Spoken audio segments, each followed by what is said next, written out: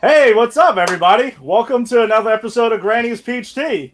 We're on episode 8, if you're counting along with us. With me, as always, is Jason Frashetic. What's up? How's it going? Good to be here. And also part of the crew always is Tony Stabile. What's up, dude? Gentlemen, how are you this evening? We're looking forward to our WandaVision wrap and some great content this week. So let's get going. Yeah, no, I'm super excited. And if you didn't get a chance to check out our post, we're actually going to have 2 episodes this week. We're gonna be off next week, so we decided to break the show up into 2 halves. Like tonight, we're gonna be doing the TV shows, right? Our usual CW stuff, and then we're gonna go into the WandaVision finale, which is gonna require its own coverage as well. And then we'll be back on Friday night at 8:30, and we'll be wrapping up our countdown to the Snyder Cut when we cover Harley Quinn: Birds of Prey or Birds of Prey Fantabulous. The fantabulous Awesome emancipation of one Miss Harley Quinn. Exactly. Very good, bro. You worked good. on that all week. You worked on that all week. Be honest. All week. I was sitting in a mirror going, the fantabulous what now? It's a mouthful of a title there, and then we're gonna end it, and then we're gonna wrap that whole thing up with Justice League. Before we come back, right? We'll have the week off, then we come back, and we're gonna have a crazy show, which will have to cover a bunch of CW stuff that happened during our off week, and then we're gonna get to the premiere of Falcon and Winter Soldier, along with Zack Snyder's Justice League. So big stuff coming along, but That'll be a marathon. That'll be a marathon show. It's going to be as long as the Snyder Cut itself. It could be. It could be 4 hour. Think about it. 2 weeks of shows, right? You got the premiere Falcon Winter Soldier, and then you have a 4 hour Justice League, which they leaked. Apparently, it got out, and somebody saw an hour of it and said that hour of that movie is the best DC movie that he's ever seen before. Wow. That is exciting stuff. There's Farachi chiming in here. Hey, fellas, thanks for the double duty this week. Appreciate you. And we appreciate you too there, boss man. Yes, Thanks yes, for sir, us, Steve. I'm here. hooking us up with this platform to discuss all this fun stuff each and every week. And then, Jason Yes, and we Tony have. flip-flopping all around. Listen, we're versatile, man. We can move all over the place. It doesn't matter what corner of the universe here we're in. I'm down here now with Iron Man over here, right? Where are we? Iron Man's over here, and Amazing Spider-Man's over here. So I'm in good company. I'm happy. I always have my spot reserved right next to Amazing Fantasy 15, right in the corner, which I didn't even really think about this until now. I'm going to totally say it's on purpose. I think on a subconscious level, you did it on purpose, Ed. Of course I did. I mean, going with the Spidey shirt again, so yeah, why not? I got my Flash shirt on tonight, guys. Look at this. Nice. Flash shirt on, Nice. right? Nice. That's a nice one. I'm digging it, man. Yeah, first time, brand new. So figure what better way than to debut it on the show? So he Did you take the tags off? I did take the tags off, yes. Okay. I'm not one of those guys, man, that just tries it on and be like, nah, this is no good. I'm going to take it back now. I can only wear it once. No, I'll be wearing the crap out of this. Don't worry about it. All right, man. Styling and profiling right now. And Broxy's got Tony. You've got a nice spot. Right now. Oh yeah. So let's kick it off, man. Let's get to it, guys. Jason's going to start us off with Black Lightning, season 4, episode 5. Jason, take us away. What did you think? All right, we got a big episode of Black Lightning. I'm not going to bury the lead. I'm going to jump ahead a little bit, but we finally get Black Lightning back in the suit. Right? 5 episodes in the season, and he is back in the suit. And I have to tell you something, guys. I'm glad that I caught up with Black Lightning because I'm finally caught up, finished season 3, got through the Markovian War. Because if I didn't, I'd have been like, why does the Watch turn into a suit? That wasn't in the first season. So, because they kept that Watch, which I think is an interesting choice because that's his ASA suit. That's a different conversation to get into. Well, hold on, Jason. Though, hold on, jump on that for a second. Which suit do you prefer now that you've seen both of them? So I actually do prefer the early season one. Okay. I think, I mean, of course, I think the newer suit looks more expensive and it's sleeker, and I think it looks nicer. I could see, they got more of a budget, so they upgraded the suit. I get that. But there was just something very sort of homey, like homespun about that original suit, and the fact that it is a show about this guy and his family and his connections to the neighborhood and the such. I felt that it really fit. And, but I mean, whatever. The new suit's awesome, so I'm not complaining. But if I had to choose, it would be the original. Okay. Yeah. But yeah, so we finally get him back in the suit. Before that, though, so we we got to address the non-Flash cameo that we saw. Thank you. I have to say this is the first time I'm going, I don't understand why they did that. Like you mentioned the Flash. The Flash is the way you're solving this problem. He actually says he'll get it here in a flash, and then he just has it and Flash isn't there. So it's kind of like, why set us up for a cameo if you're not going to give us the cameo? Just go, oh yes, we have this in the ASA pit there that is still, whatever. It doesn't matter where it comes from. Why did it have to be the Flash? So that's my only gripe with this episode. Well, I think for me, and it's funny you mention that, because it's almost like no pun intended, you blink and you miss it.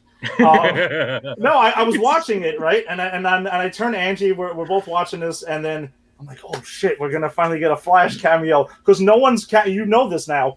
Yeah. And I'm excited to even be able to talk about this with this. No one's appeared on Black Lightning. No other CW verse character has. So I was like, finally, it's going down. And then all of a sudden, cut, and he's already got it. And they make some sly Flash puns. And I was telling Angie, I'm like, I'm getting excited for the Flash thing. And she's like, wait a second, what are you talking about? It's over. And I had to rewind it for a second. I'm like, holy shit. I the only thing I could chalk it up to, and I kind of want to look into this, I couldn't find anything, was the fact that maybe because this was shot during COVID, they didn't want to intermingle the cat, like the sets and everything. So it was clearly written in there. And it just seemed like it was something that there was going to be a bigger payoff for, and it just didn't. So I guess, I don't know, personally, I'll chalk it up to that. Yeah, no, I mean, I'm willing to do so too. I mean, that's literally one of maybe two small gripes I've had with this show overall. So, and they're small. So, yes, maybe Jonathan, to remind everyone that the Black Lightning is part of the Arrowverse now, right? Because that is now a new thing that just happened like halfway through last season. So, yeah, Jonathan, good call. That might be it. Yeah. But all right, so we get Pierce suiting up, and he does so, of course, to save his daughter, because that is and that makes sense, right? There are so many through lines in this season that go back to that first season. The reason he suits up after so long is to save his daughters. Now his daughter Jennifer is just particles in the ionosphere. He's got to go up there. He's got to collect them all. And then they do this thing where Gambi sort of, it's hand wave magical science, where they put her in this sphere, and they're going to regenerate her and see if maybe it regenerates her. We don't know. We find out at the end. And while we're waiting to find that out, we get a lot of really, really fun Tobias Whale stuff. Tobias Whale, easily top 5 villains for me right now. I just love this guy. So do I. He chews up scenes, man. Like every single time. It's incredible. He is a scene stealer. He's like, I love it. Oh, it's wonderful. Yeah. He has that back and forth with Red, where he explains the problem with white privilege. Yeah, he smacks him around with it. Right, and then Red takes the coin and throws it at the wall. What do you say about that? He's like, yes. I got 2 words for you: spackle and paint. Fix my wall. I love it, because normally in that situation, you'd be like, oh, here's the villain flexing and showing his ability. Which is his ability? Is he like Magneto or something? Like, is that what they were alluding? Because I don't quite know what it is yet. I guess either Magneto or Gambit. Like, I don't know if he's supercharging it. But that was great. It would have been like, you asshole. Like, he wanted to backhand them, just like, just fix my wall, man. Get out of here.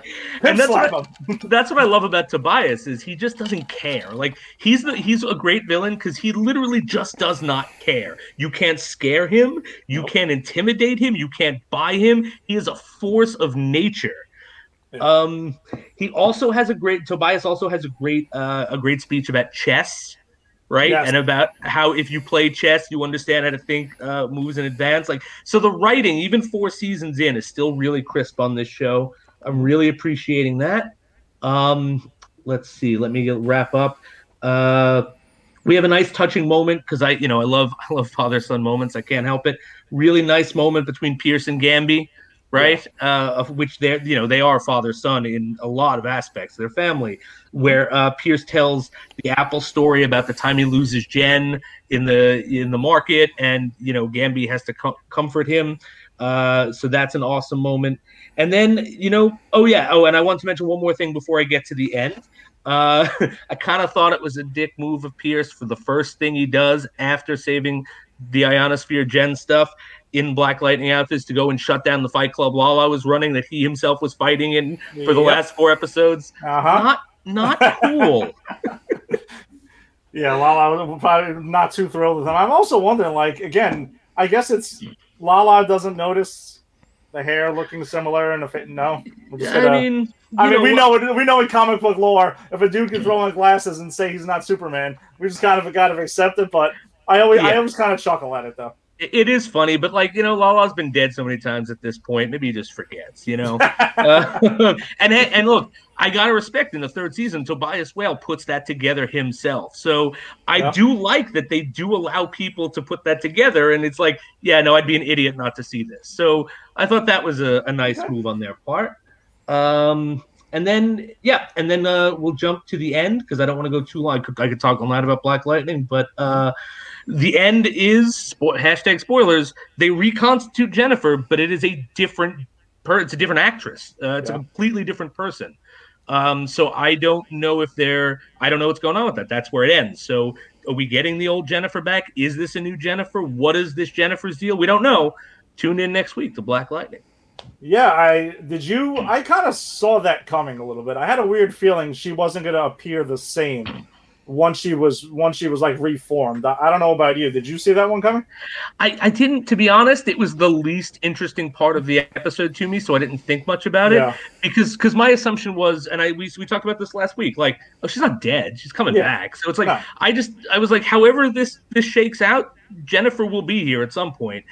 So I didn't even really give it a thought. I did so, I was kind of surprised by it. I kind of went, wait a minute, is that a different actress? But again, only because I wasn't really thinking much about it. I was kind of focused on other stuff in the episode. Yeah, and then there's also they were holding him. Everyone holding him accountable, and they were in the sanctum because we don't have to call it like the Lightning Cave or whatever, it is. So in the sanctum, they kind of hold him accountable, by the way, for what Jefferson did a couple episodes ago when he just decided to go ahead and break this kid's legs, and the kid died, or the dude died, and they were like, Jefferson, this is what you did, like you don't suit up, but you go ahead and bust this kid up, and that's what you decide to do without your suit. And they all look at him, and he's like, "Oh well, I only went and broke his leg, and beat the crap out of him. I didn't kill him or anything." And they were just like, "Screw you, then. What are you one talking about trust? Because there's trust issues between him and Lynn, like the entire season so far, and they've really been focusing on that." Although I do think that they have a nice moment where they do kind of, and this is what I like about the way their marriage is portrayed on the show, is it seems realistic. They fight in a realistic way. They have realistic issues, but they do have these moments where they come together and comfort each other, even if they haven't worked out their issues. And you do get to see that a little bit at the end here, and closer to the end. So I appreciate the writing on this show a lot. I think it's a really well written show from first season up until this episode. Yeah, no, it's excellent. And like I said, for me, this has been like my favorite CW show. I mean, probably since it debuted, honestly. They've kind of like taken over the thing. Jonathan Hamilton chiming in here. Thanks for the help, though. But she tweeted that she was leaving this season regardless. If this was the last season, they had to recast her. So, I didn't know Jonathan, that. Thanks, John. Yeah, no, dynamite work in there. Chiming in. I can't. I'm not going to say that I saw that coming, but yeah, maybe that's the case that we don't see the regular Jennifer. Because I did also wonder, I'm like, I really hope this actress didn't lose her spot like in the middle of the last season. That would be kind of shitty for her. Yeah, that would have been terrible. And that's why I didn't think she left, because I was like, why bail halfway through the season? It's literally, what do we got? 7 episodes left, 8 episodes left. Yeah, it's not a long season. No, I guess I don't know. I mean, we'll probably find out exactly reasons why. But Jonathan also chiming in, which is a fair point. Regarding the potential Flash cameo, It doesn't help that Black Lightning films in Georgia and the rest are in Vancouver. That is correct. I mean, but I still think that COVID may have had something to do with it, because I would like to believe that the CW would have been able to fly Grant Gustin, to Georgia to go shoot this thing quickly. But I mean, whatever. They could use some of that Zack Snyder money to get him over there. Exactly. You can borrow a few million from the Snyder Cut and, just go shoot him over, man. You guys got the money. He's going to shave 15 minutes off the Snyder Cut so the guy who plays Barry Allen can afford to get there and back. But the deal is he has to appear in the Snyder Cut as well. I actually would be okay with that. I really like him as the Flash. No, I really do too, man. And I don't really have any beef with Ezra Miller necessarily. I mean, besides that potential weird thing he had with that fan in a video or something. I'm still very unclear on that, which is why I don't dive into it too much. But it's weird. Well, speaking of Grant Gustin, we got episode 2 of The Flash on last night, which was the first show. An episode that I think that was it was really good. I'm really enjoying this season of The Flash, which last season I was a little bit on and off with the whole Mirrorverse stuff. So no acknowledgement that Barry, by the way, he ran and went to Freeland to go help out anyone in Black Lightning. So we're just going to cover the other end of that. And again, he could have done it in a Flash, which is fine. He doesn't have to really get into it, but I thought it would have been something cool to acknowledge very briefly. But Barry's got other things on his plate right now. Earlier in the episode, they're acknowledging that Nash Wells sacrificed himself the week before, and I think it looked like it was the early stages of the Flash Museum were starting to get put together, because that's something that they acknowledged a couple of seasons back, when they had his daughter come from the future, and she came back and was helping him out. And then they acknowledged there was a Flash Museum that had a hero's wing and a villain's wing and stuff like that. So I think it looks like they're starting to build that in Star Labs, which I think was pretty cool. Love seeing Killer Frost come back. That was awesome. And her, awesome new costumes. I know, is it Danielle Panabaker? If I don't say her name correctly, she was pregnant last season, so they were shooting her from the top up a lot, and she was constantly sitting on a couch, which was kind of strange. But once you knew what was happening, you're like, all right, I got it. We got to do what we got to do. Yeah, you got to do it. Apparently, she's good to go now. So she was in action. She was going ahead. She's fighting and stuff, and they were helping to take down Eva. The whole fight between one of the highlights of the episode for me was that brief fight with Barry and then Velocity X infused Killer Frost, because in this episode we got Barry Allen getting his speed thinking.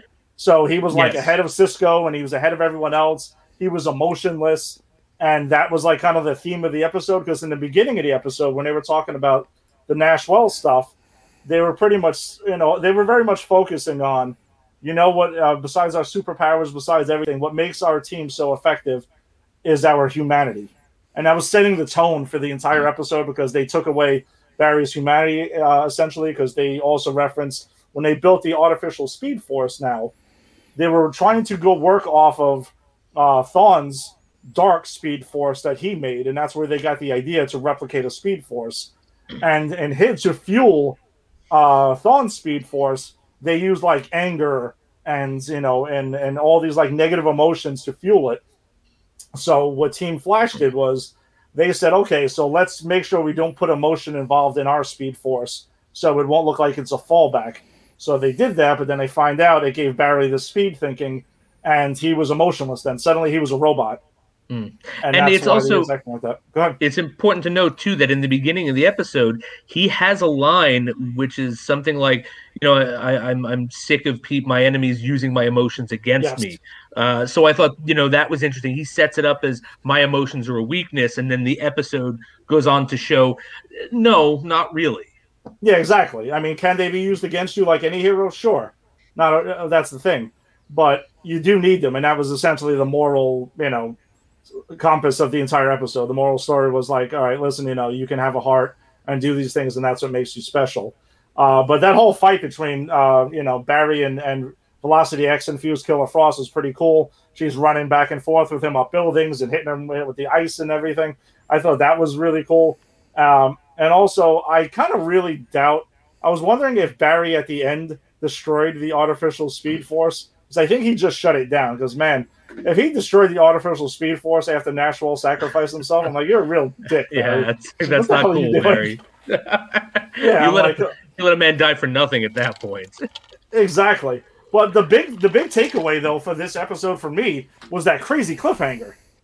That they have their like post credit scene with Flash where they just kind of show Flash the title of the episode at the end, and then they have a post credit scene where they just keep going and they'll do something crazy. So in that flashback scene, we kind of see where they look back to when season 1, when Thawne came from the future, and he goes ahead and like switches, like makes himself look like Harrison Wells, and kills Harrison Wells right there on the road. And they show when he dumps his body. But then we see like the green particles pop up out of his like where he was buried, and they reform original Harrison Wells. So the question is like, what the hell is this about? Like, is this Harrison Wells? Does that mean Harrison Wells is gonna get another chance? Like wheelchair Harrison Wells that was on Earth 1, that was the one that was working at Star Labs originally? Because there's been so many Wells, you probably lost track at this point. But that's kind of what I think they're alluding to. And I hope so, because I actually do remember the first season of Flash very well, because I really enjoyed that first season of Flash. I thought it was brilliant. And I was disappointed when the reveal that Thawne had been Wells the whole time, because I love that character of Harrison Wells. And so we never actually, unless it happens, I am only on season 4. So unless it happens in the parts of the show I didn't see, we never actually got to spend time with the real Harrison Wells. So I'm kind of, if that's where they're going, I'm in for it. I'm excited to see what happens, what comes of it. Yeah, and then, man, I know that they're teasing like a big villain returning. That's been the talk around Flash right now. And I'm hoping it's Reverse Flash. I'm hoping it's Thawne, because the way that they kind of like dealt him out in this whole thing, I didn't really care for, because technically that version of Reverse Flash sort of kind of like died on Legends of Tomorrow. So I was really? like, it was a very weird. Yeah, there was like a Legion of Doom team up thing that went down on Legends, and Thawne was like, running away. And he ran there, and he formed a whole alliance with, who was it? I forgot. It's one of the villains from Arrow, whose name is not coming to me right now, and 2 of them actually from Arrow. Oh, Damien something or Damien other? Dark. It was with That's Damien. it. It was Reverse Flash, Damien Dark. The Dark Archer in the original Arrow. Jonathan Bowman plays him. I don't know. Oh, yeah. Okay, I know who you're talking about. What's his name's father? What's his best friend's father? What's his name? I can't. Hold on. I Google it for you. Go ahead. It's killing me because it's like right on the tip of my tongue. Go ahead. Keep talking. I'll find it. Don't worry about it. Jonathan Hamilton chiming in. What I hope they explain here is where Harrison Wells has been the whole time. Maybe this is what we found out, that maybe it had something to do with the artificial Speed Force, or the Wellses like sacrificing themselves, and that's how he came to be.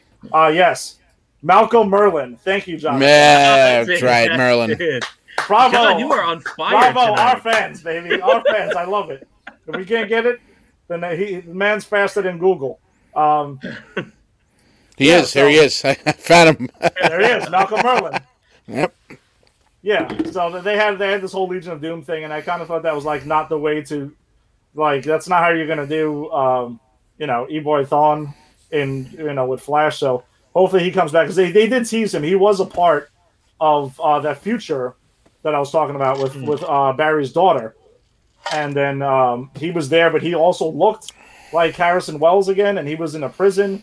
So there was a lot of weird stuff going on, but I have a feeling that's going to come back around now.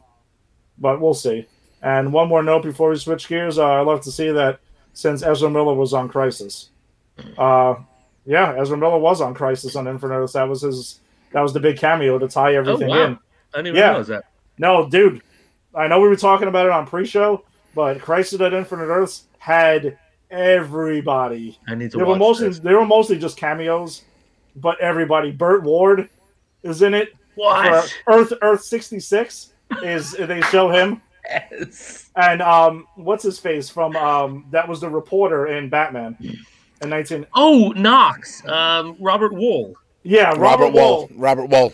Robert Yeah. Wool, by the way, who I ran into on a train in Philly around 12:30 in the morning, coming back to New York. Yes, after a World Series game, a Yankees Phillies World Series game, And he's a big Met fan. He's a big Met fan, Robert Wool. I did not know that. Yeah, he's a big Met fan. Very strange coincidence that we were all in the same train car as me and hysterical. Jerry and Jerry's cousin were running for the train. But he was in Earth 89, Of course. and that's therefore awesome. he was there. And actually, Nice. Ashley Scott, that was on Birds of Prey. She was Huntress. They show her talking to Oracle on another episode of Crisis. Wow. Dude, the cameos are bonkers. They on went that thing. deep. Wow. Like going back yeah. to Birds of Prey is going deep. And which we both have we discussed briefly. I think it was like in the first episode. Yes, we we do did. we'll always have a soft spot for Birds of Prey, being the OG CW DC show. And Tim is a huge fan too of Birds of Prey. Man, yeah, wait until you watch it. All the cameos that I don't want to spoil a bunch of them. All right, yeah, but I there's gotta so watch many this. more. Yeah, there's so many more. It's kind of insane. But yeah, let's shift gears to the next CW link that we got here, Superman and Lois episode 3. Tony, take us away. What were your thoughts on Superman? I love this show. I really do. I'm really getting into the show, and not only am I into it now, but my 11-year-old daughter started watching this episode with me, and she's watching it, and she's like, well, what about this, and what about that? And this is a kid who when she starts watching things, she's like me. She starts to pick apart and, put things together, whatnot. So now she's like, where can I find the show? I want to watch it. So now it seems like she is going to start picking this up, which I think is awesome. It's such a great, it really is. I mean, it shows you so much of the humanity of Clark Kent, and the fact that he the mistakes he makes as a dad, and then you have the scenes where you have this opening episode where they're trying to pick out the paint, and they're painting the living room, and see the boys are completely bored. And I have to say the writing for the boys is excellent, because teenage boys, these are the epitome of 14-year-old pain in the ass teenage boys. They are, and the guys and the kids who are playing them are doing a spectacular job. They really are. So they're trying to pick out the paint, and there's Lois, she see this paint all over the walls, and then they start messing around, and then Clark hears something going on somewhere, and he's gone. And he's still Superman, but yet he is so Clark in these episodes as well. He starts to explain how he can use his powers. They're saying to him, "What's the craziest thing that you ever heard?" And so it's just typical teenage talk with with your dad and whatnot. And it was almost normal for a minute with them. And then there's the scene where Clark overhears what's going on in the high school. He's checking in, it has everything going, and he just shows up. And Jordan's pissed off about it. Jordan's he's got a lot of pent up frustration with his dad, and now obviously with this whole finding out that he has abilities, and then hearing Jor-El that his abilities, as he puts it, basically suck. It's a big blow to him, because he's starting to get a little confidence. He's starting to feel good about himself. As a kid who's been in kind of a recluse, he's kind of just hiding out in his room, and now all of a sudden he's feeling a little bit of good about himself. So I think that the thing that really made me smile in this episode was him taking the opportunity to go and try out for the football team. Yeah. Jonathan's reaction is absolutely priceless, right? He's like, this is wrong on so many different levels. He goes, I don't know what you're doing here. And he goes, no, it's going to be fine. It's going to be great. And then all of a sudden, he's just kicking ass all over the field, which is fantastic. And I'm thinking about it. I'm like, even if he's not Superman strong, and it actually comes up later on in the episode, which, but as I'm watching it, I'm saying, even if he's not Superman strong, if he can, if his eyes can pick up, obviously superhuman, that a guy's moving a certain way, or he's gonna try to cut back or this or that, he's gonna be all over these guys. And that's exactly what it was. And not only as it goes through the show, it shows you that he has basically not defeated these bullies, but has basically forced them to accept him. Right? To show like, hey, I'm just a regular guy, bro. I like football. I'm a regular dude. I'm good at this. And as you see as the episode goes on, that these guys are actually like, all right, this guy's all right, and I love the fact that Clark shows up after he finds out from Lana. He's standing in after he absolutely annihilates Sean, right? Lays him out, like knocks him back like 12 yards. And but that's a great scene where he helps him up. It's a great scene. And then to turn the camera and see Clark in the stands, I was like, oh shit, you done, bro? And the conversation again, you see that frustration, you see that built up, frustration that he has towards his dad, and then Jonathan comes to his rescue. He's talking sense to his father. He's like, "Hey, bro, this is not a bad thing. This kid, what's great? What is it to have powers and to be special if you can't do anything about it?" And Clark is looking at it like, you could see like the wheels are starting to turn. Like, hey, maybe he's right. So he talked about it too, because he remember when Clark showed him he pulled out the glove and the ball, and Clark was talking about how he wanted to try out for the baseball team, but Jonathan Kent, the other one, told him don't do it, and it kind of made me think back to Captain America: Civil War when Peter's talking to Tony in his room. And he's like, well, I thought about it. I wanted to play this. I wanted to play that, but I couldn't do it before, so I shouldn't do it now. Right. I don't know why. That whole thing just really brought me back to that. And, it did. Yeah, right? But it absolutely did. And the difference is, and that's what, and that I think is kind of like the thing that Jonathan was trying to bring out to him is like, look, he's not you. He's him. He's Jordan. He's not Clark Kent. He's Jordan Kent. And he doesn't have the abilities that you have. Maybe it just levels the playing field a little bit. Maybe it's the fact that he is a smallish kind of a guy, but now he's strong enough that he could play with guys who are bigger than him. And I think that's a legitimate point that Jonathan makes, which is, but it's just a fact that, and I said this last week, the love between these two boys, even though they are complete polar opposites, it's awesome. And it's portrayed just a fantastic way. And I'll be honest with you, when Clark was listening and then showed up at the high school, I could tell you that every father wishes that they had that ability, because I'd be fucking all over the place, bro. I'd be everywhere. I'd be like, what's going on? What did you do? What'd you say?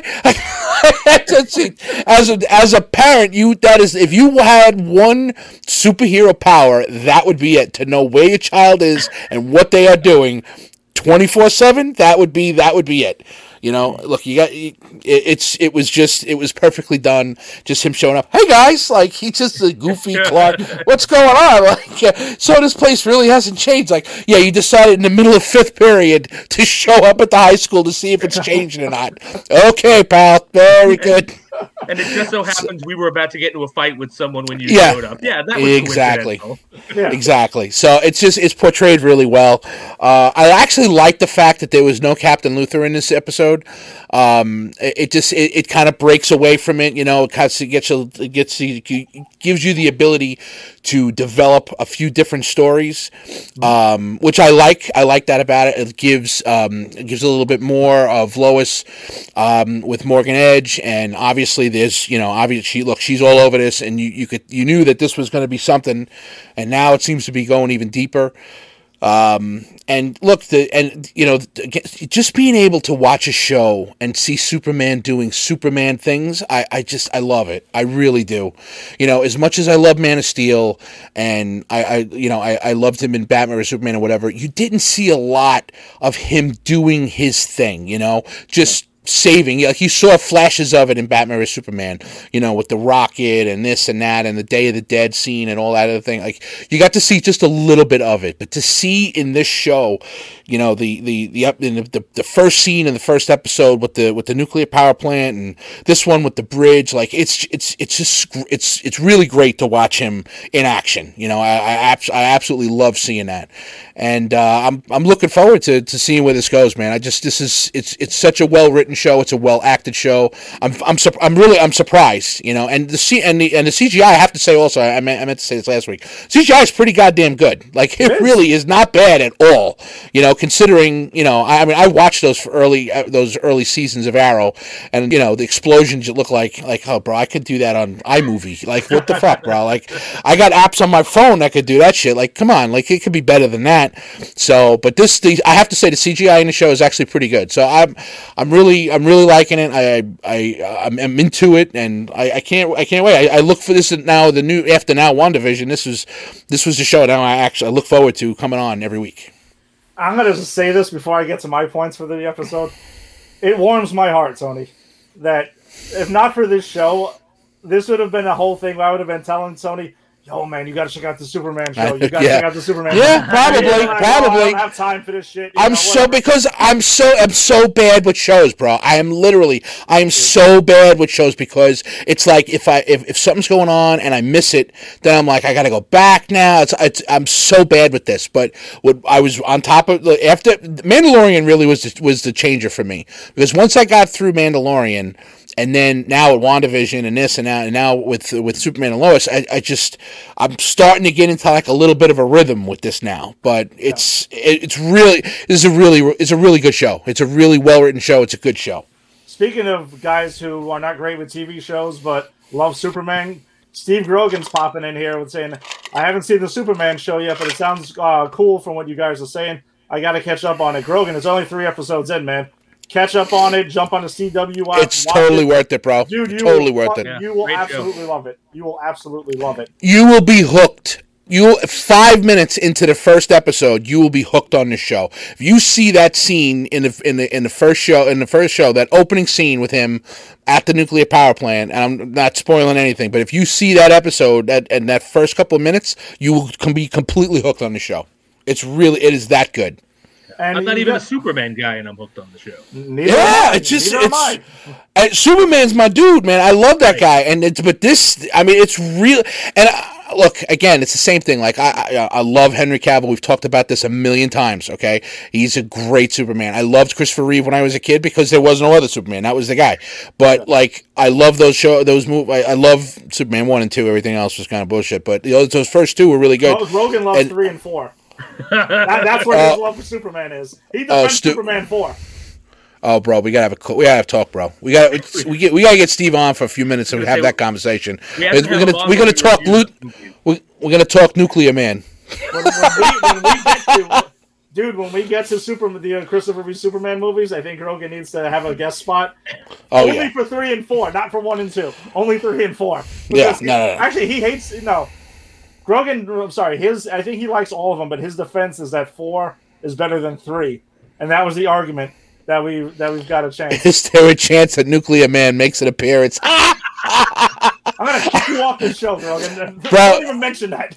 Steve, I'll tell you right now, I have a better chance of making an appearance on that show than Nuclear Man does. So, but you definitely watch it. It's absolutely 100% a great. And that's the thing, like you see him in action. The CGI is good, and it's well acted. It's well written. You know, the kids are believable. You know, like there are movies like, I don't know. You remember when Jurassic Park, what was that, Jurassic World? When it came out? Yeah, I remember. Okay, and Ed, you remember what I said to you when I came back after seeing that movie opening night? I said to you, I'm like, I love Jurassic Park so much. I loved that movie, okay? And to see this movie, right, those kids in that movie were fantastic, right? They were great. It was a great story. They acted really well. They were really good. And then when I saw Jurassic World, about, I don't know, an hour into that movie, I wanted the kids to die. I thought it would be a better story if those kids would have perished at some point. If the dinosaur had eaten the younger brother, it would have been a better story than what we actually got. So vicious, man. It is, but it was. But tell me I'm wrong. Watch that shit and tell me I'm wrong. You know, it's funny. I actually never watched. What is it called? Jurassic World something Kingdom. That was the second one. That was the sequel, second right? One, yeah. Okay. Go back and watch Jurassic World. Okay, watch Jurassic World and tell me in the middle of the movie when they're in those little bubble things and Jimmy Fallon's on and the thing, right? Tell me if those kids don't die in that scene, the movie's not better from there on out. Oh, Jesus. I'm telling you. So Steve Rogan, by the way, asking about the nuclear power plant. Dude, we joked about it when we covered that episode. Yes. It's never happening. I said when I saw the nuclear when I saw the scene at the nuclear power plant, and then there was a guy like showing up and everything like that. I don't want to give away now because you got to watch it. But when I saw that, I said it. I think I even said it on the show that week. I'm like, please tell me they're not going to put Nuclear Man in the show. Please, God help me, don't put him in here. So, but it's definitely not. It's really a great show. It really is good. My cool takeaways from this episode though was the explanation of the super hearing in the beginning of the episode where he's sitting down and explaining it. Yep. Not something we ever really got into because people did. I also was one of those people that wondered, like, Superman's hearing, like, if he can hear everything all the time or whatever. I mean, he's essentially Professor X. I mean, without going in the mind. I mean, you could hear. But everything. he did do that though. Like Zack Snyder's touched on that in Man of Steel, because you remember when he was a kid, he was in school and he was hearing all kinds of shit all over the place, and he was seeing everything, and they taught him to focus it. And and this Superman essentially tells the same story. He goes into a little bit more detail. You don't have the visual. You actually have to hear him explain it. But it's pretty much exactly the same thing. It's very well done. It's very well done. Yeah, what I thought was a really cool detail too, by the way. So when he leaves, that scene you were talking about where they're painting and they're all having fun as a family, and then he's got to go because he hears something. He hears like this whole thing going on in China. He flies over there to catch a bridge, and he's got some of the paint on his hand. Yep. And like the guy in the boat, like kind of like they smirk at each other briefly, and it's like they laugh about it. And that's something we never got to see before. Again, the further humanizing of Superman and Clark Kent is one of my favorite aspects about this show. And by the way, another key thing is him getting fired from the Daily Planet was genius. So he can absolutely for this whole thing. Humanizes him even more, and it makes him more human. It makes him more of I don't want to say. And look, he has said how many times in the first 3 episodes he said it's a mistake. I made a mistake. He's willing to admit that he makes mistakes. He's obviously they didn't know he was Superman beforehand, and Jordan actually even throws that back at him. He goes, everything is a mistake. Bringing us here was a mistake. Getting fired was a mistake. I wanted to. Yeah, I did. I was like, dude, man, like you wrestle with the wrong dude, man. Yeah. Like you ain't been hit by Superman before. I don't care you got powers or not. You don't want to get hit by this guy. So by the way, how awesome was that fight between Superman when that Morgan Edge superpowered guy was going after Lois, and she presses the fucking super beeper or whatever the hell it is, and he comes flying in, and she even says something like, "Oh, that's not going to do anything," but something like he will. And he comes flying through that wall, and then they kind of have like a quick fight because he doesn't. Yeah, she stabbed him in the ear. Like that was it was like that was. I was like, yeah, Lois, go for it, baby. That's it. Yeah, like she's just we are getting badass Lois too, which I love it. Like you see her. Like you see in all of Lois right now. It's like I said, it's awesome. Yeah, it really is awesome. Damsel in distress all the time. Nope. Like, keep saving me over and over. Margot Kidder was the damsel in distress. This chick ain't no damsel in distress. She will kick your ass, man. And I don't do it. Look, you got twin 14-year-old boys. You better be that way. So, but I'm telling you, she's great. And just the line of the show to me, Jor-El DeBarge. Yes, that was so great. Like that was such a 14-year-old, smart ass answer.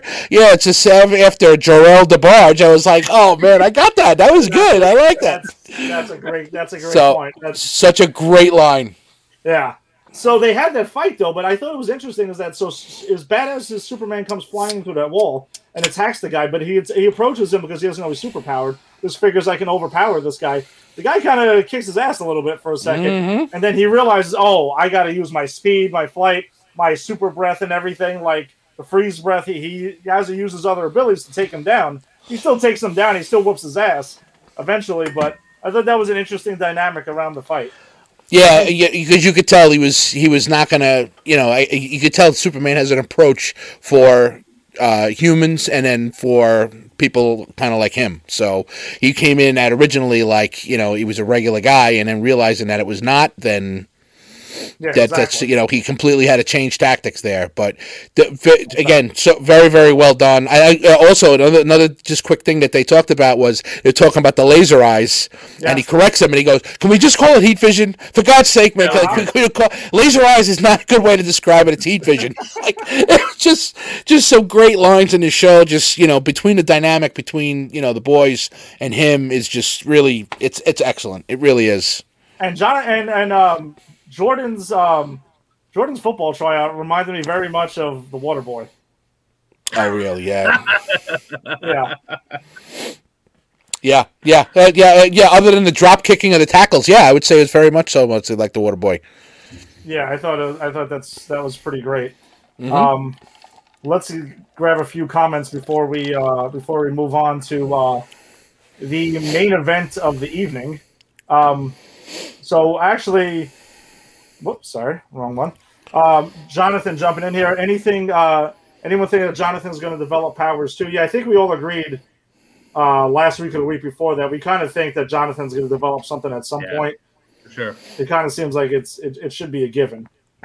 If it would be. I mean, look, and they kind of Jarrell kind of alludes to it also about about Jordan's powers. So it could possibly be that the powers are split. So it could be the fact is that neither of them are going to be as powerful as their dad, but each of them are going to be enhanced enough that they'll be able to do something with it. So I I definitely think that they possibly kind of snuck that past people with Jarrell. So that's definitely possible. At least I think so. No, I think that's actually a great thing. If they if Jordan has the heat vision, and then maybe Jonathan gets the cold breath. And then maybe one can fly, one's got the strength. That would be pretty interesting if that's the case. I don't know who ends up with the hearing because that's going to be a big thing for them. Yeah, well, that may not be one of the things they get, but I think that the way that I'm looking at it is that Jordan is definitely has obviously Jordan's got the strength and he's got just the speed and so on and so forth. But Jonathan seems to have Clark's sense of morality.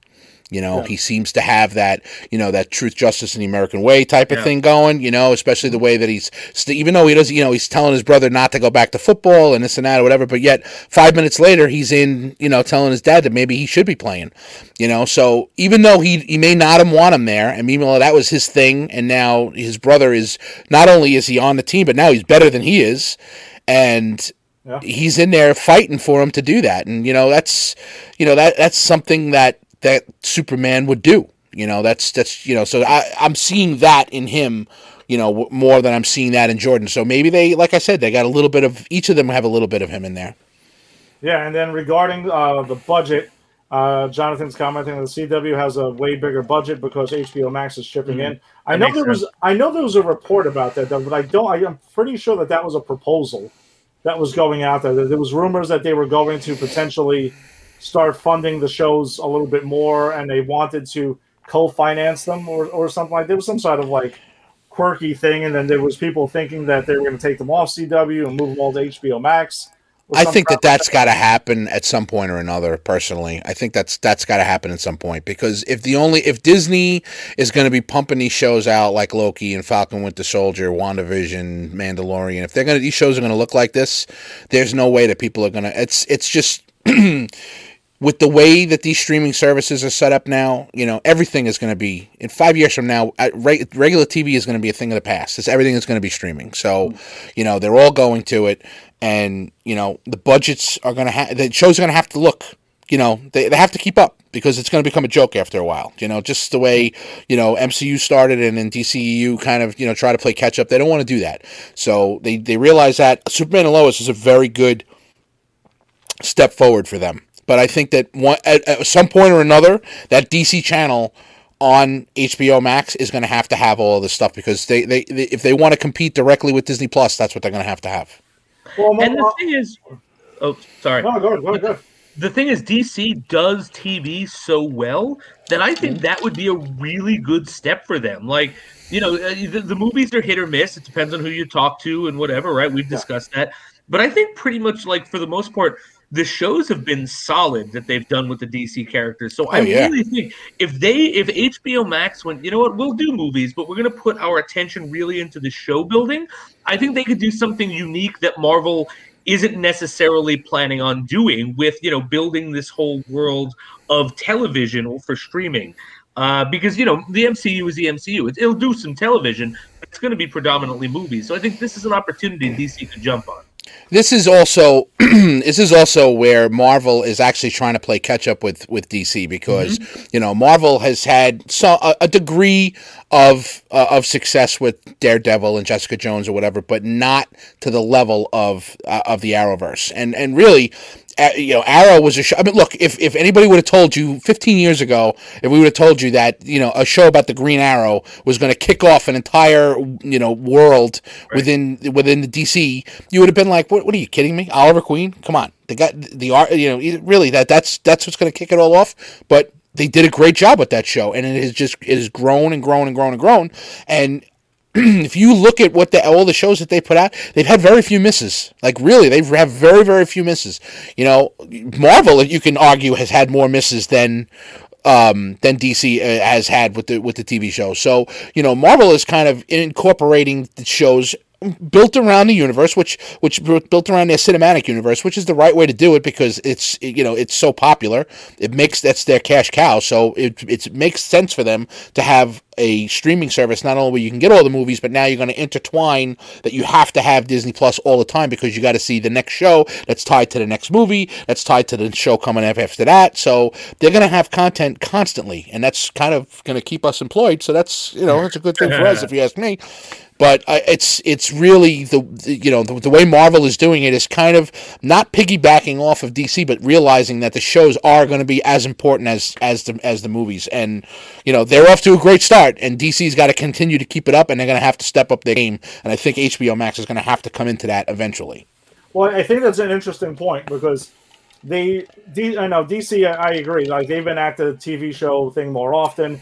Marvel did have Inhumans, which failed miserably. That was like really, really bad. That was essentially dead upon arrival.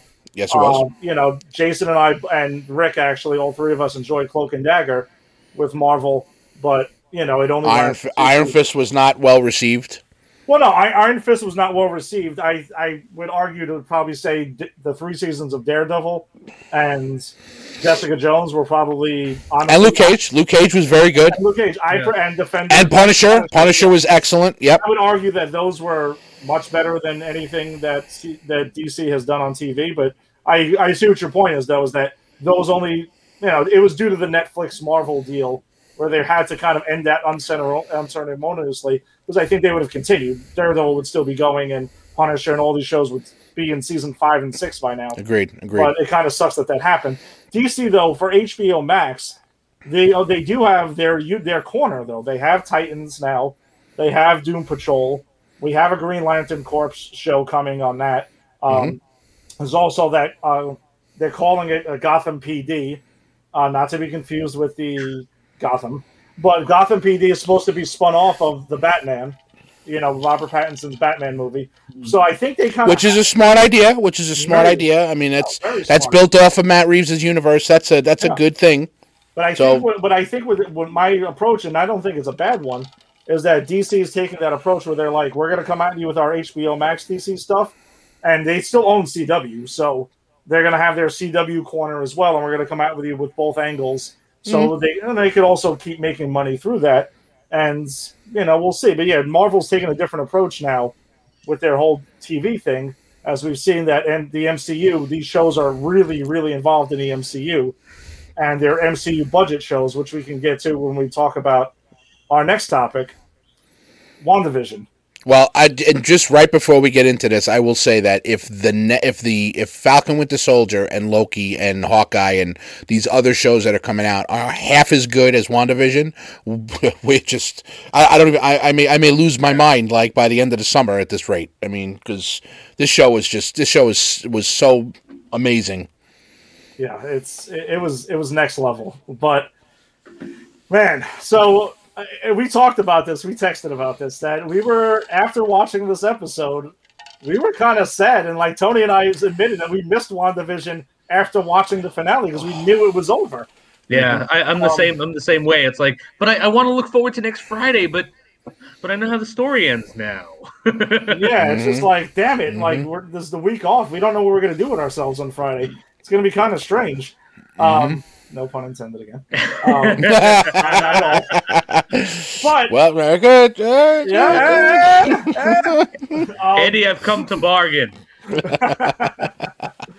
So, for the overall thoughts of this is that to me the series finale of WandaVision was essentially a third act of an MCU film. I mean, that's kind of the way I saw it. They built it up, they led up to it, of tip of the cap, literally too, to Kevin Feige and to Marvel for taking this approach of like, we're going to take this weird zany idea of showing people TV shows, and we're going to do an homage to old school TV shows, and we're going to use it to be this mystery to unveil over 9 episodes, and we're gonna get to that, and so it turned some people off actually in the first 2 episodes. They were like, "What the hell am I watching?" But though we took a different approach because we knew that the facade was only one thing, but there was really something behind it, and that's an approach I think you needed to take. Because if they were just doing TV shows and it was leading up to nothing, you'd be like, "All right, what the hell is going on here?" Yeah. But the payoffs that we got were crazy. We had some people complain about it because all their fan theories didn't come true, and why they were crying about it. Our panel, I can safely say, absolutely loved it and didn't give a crap about our fan theories not coming true that we've discussed on this show and put ourselves out there with. Guess what? Spoiler alert. Mephisto's nowhere to be found. Sorry. No. I don't know about that. Tony, all right, Tony. We're going to get to that. I wouldn't word it that way. He doesn't. Let's put it this way: Mephisto doesn't show up in this episode. I'll leave it at that. He was nowhere to be found in the episode. We did not see Al Pacino pop up and go, "I'm Mephisto. I'm here." That's what I meant in those terms. We're definitely going to get to what the hell do we think this all means in the end. But it kind of played out like that. Like the episode opens, guns blazing. They picks up immediately right where we left off last week. They're in the street. Agatha Harkness has the kids, choking them and stuff, and Wanda's in the street right there.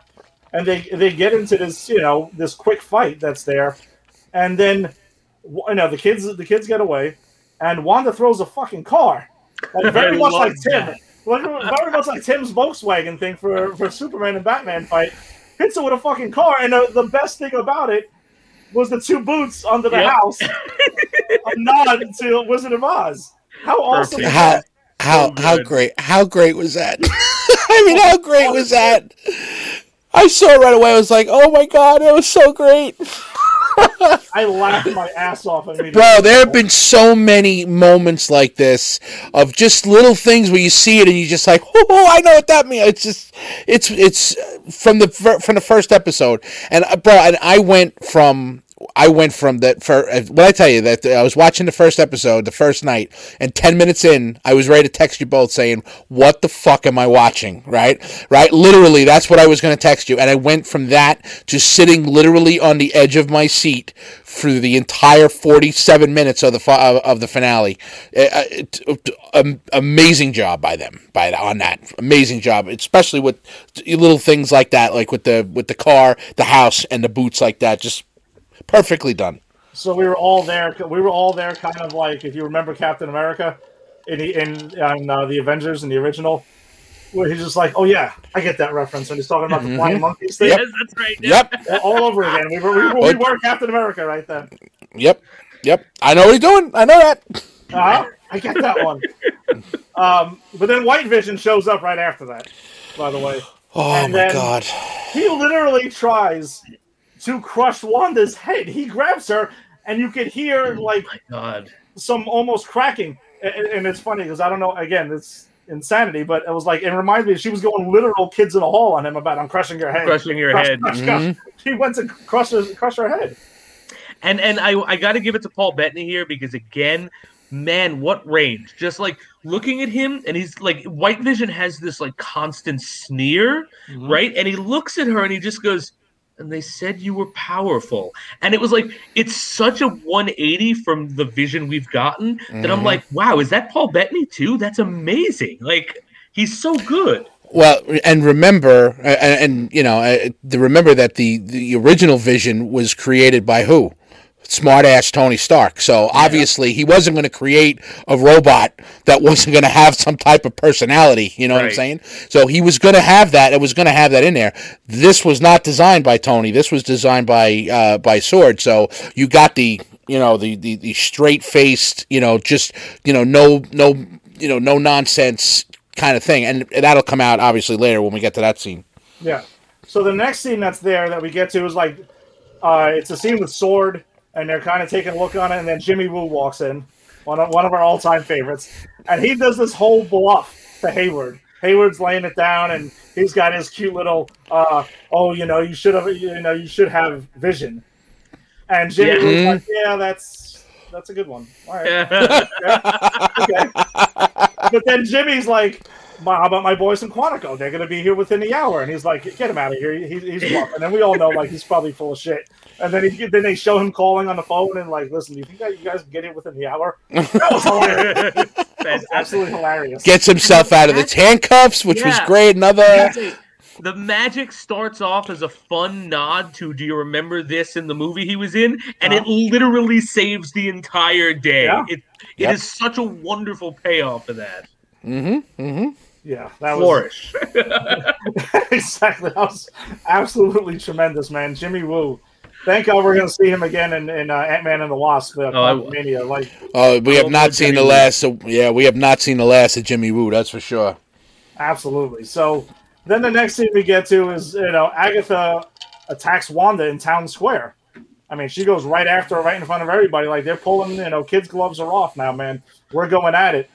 And then she has this, during this speech, she reveals one thing that we got right here. Yes. So one of the things we did get right. She's like, listen, there's this whole thing about the Darkhold. There's this whole chapter about the Scarlet Witch. You are the Scarlet Witch.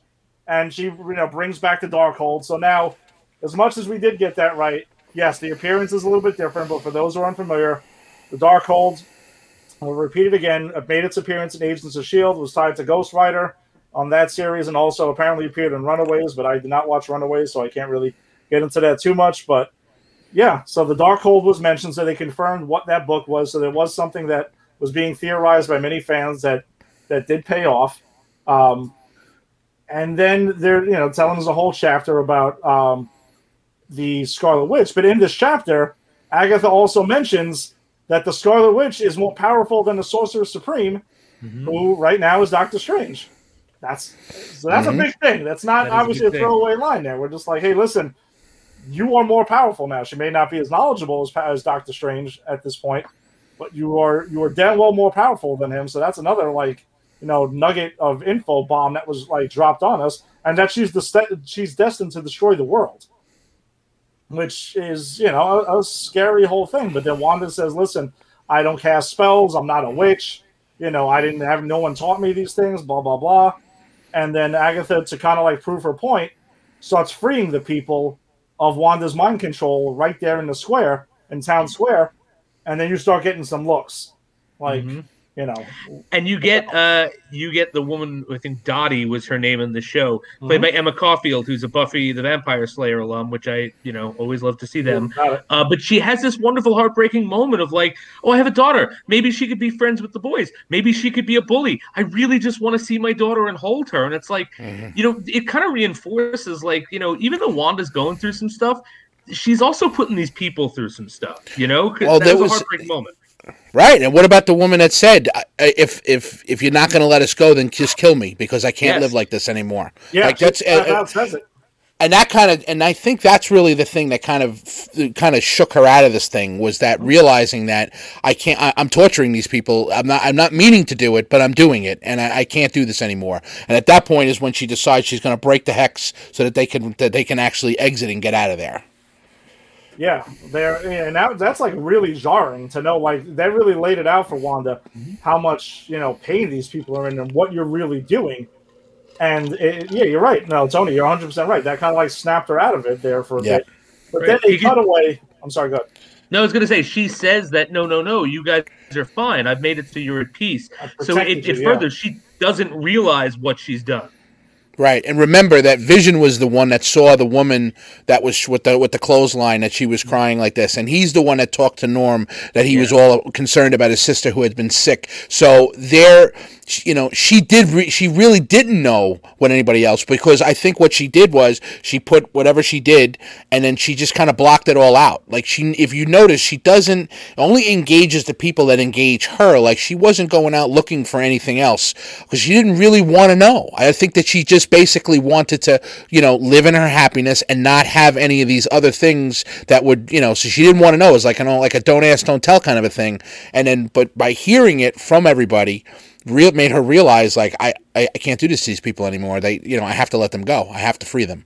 And she does.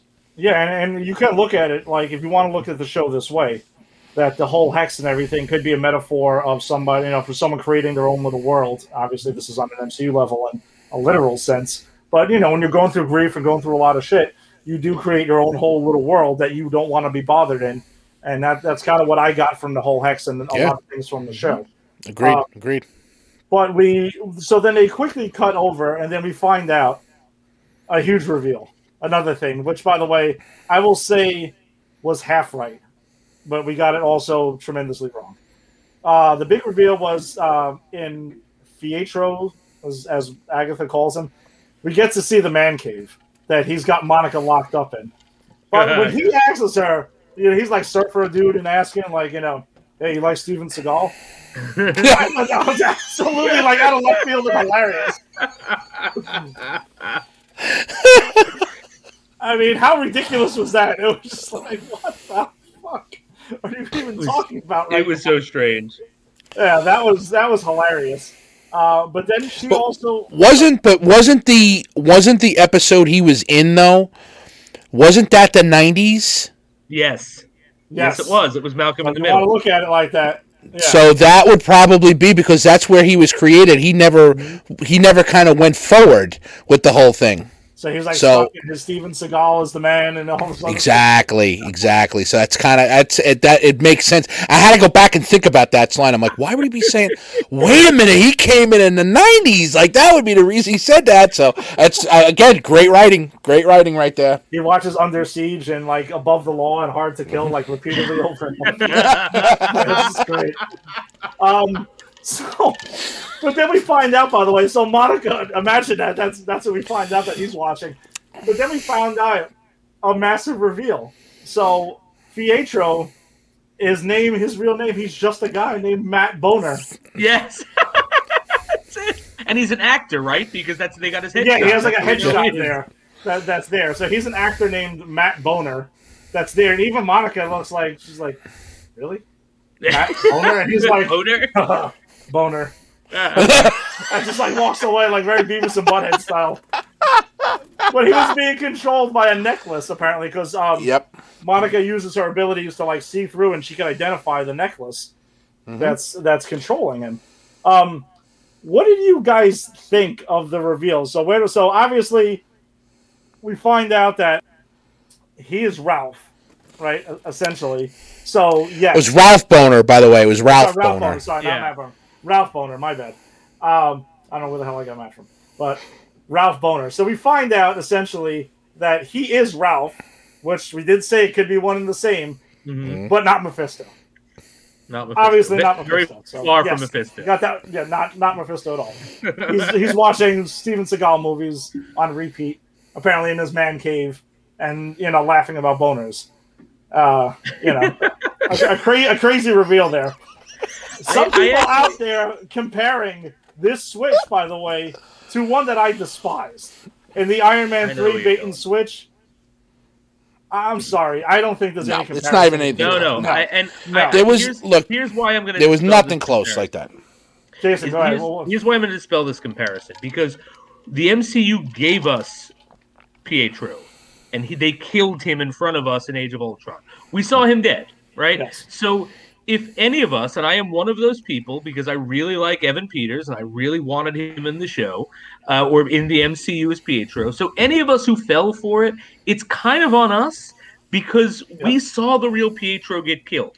In Iron Man 3, we were sold a bill of goods that the Mandarin was afoot and there was no Mandarin. That's the difference. Exactly. If the Mandarin showed up and died in Iron Man 1 and then they did this in Iron Man 3, well, shame on you for believing them. It's true. I mean, people who put like their fan beliefs not coming true on the writers of the show and say you failed because what I conjured up in my mind didn't come true. I'm sorry. That's ridiculous. You're an idiot. It's and to see people to see people this upset that their theory about what happened or what was going to happen didn't come true. It's just, I mean, guys, I mean, really, you go to the movies because you want to see what happens, not that you think you know what happens and then it actually happens. I mean, nobody could tell you what happened. No one knew that what was going to happen in Infinity War. No one knew what was going to happen in Endgame. The beauty behind those films was that you went to see it and you didn't know what was going to happen, and then they blew your fucking mind when you went to see it. That is what this is all about. It's not about you figuring it out, and then it's not, it's not just tied up in a little bow and say, here you go, it's exactly what you wanted, here it is. It doesn't work that way. We theorize about shit, and sometimes it comes true, sometimes it doesn't. You fucking deal with it. That's it. Like, yes, most of us probably figured Infinity War was going to end on an Empire Strikes Back style dark note. Anyone who's read the comics, we knew they were getting wiped out. We knew that was going to happen. Thanos was going to snap his fingers, and people were going to fucking go. We knew it, but we didn't like the movie because we knew it was going to happen. We liked it because it was well written and well done. Jason, sorry. It was well done. That's okay. I was going to say, we can all agree that the presence of Mojo would only make any property he's in better. However, the absence of Mojo does not make this series finale garbage because, all right, I didn't get my Mojo. I cried over it. I'm admitting it. But you know what I did get? I got a thoughtful end to a very well-told story. And you know what? I'll take that over Mojo any day. I think there's a lot of things we would all take over Mojo. I mean, Mojo was really cool. Mojo was cool in the X-Men 2 video game. I thought that was really cool. I mean, I guess, I was pulling for you, bro. Listen, I was pulling for you. I really was. Not. Stop it. You are I was not pulling for it from week 2, but I was pulling for it in the middle of that episode. I'm like, you know what? Let him just say the word Mojo. That's all I wanted. It doesn't even have to have the character. Just say the word, don't mess my Mojo up or something like that. Give the guy something that he can hang his hat on, for Christ's sake. And he didn't do that. That's the most disappointing thing, I think, for me, was that he didn't get his Mojo reference.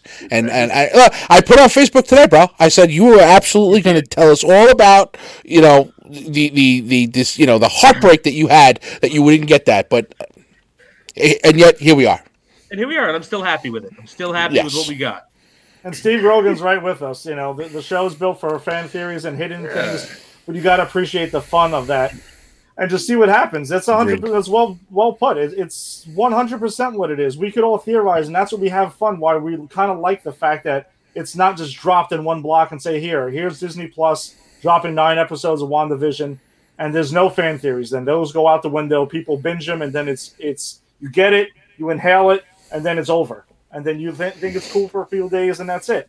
But again, not what it's built for. We have fan theories because it's just fun. Like, you don't have to predicate your enjoyment of the show based on whether your fan theories got right. I mean, Jada's not crying in a corner in a dark room somewhere because Magneto didn't show up. Right. That didn't happen. I mean, I didn't have to go resuscitate Tony at his house because Magneto didn't show up. I mean, shit, these were things that were on the line. And I'm actually thankful for that. So I mean, I didn't want to have to be resuscitated, so that was such a good thing, I think. But look, I mean, to me, the big reveal in this show was Agatha. I mean, that was the thing. Yes. We kind of, we saw it coming. It was done very, very well. It was done very, very well.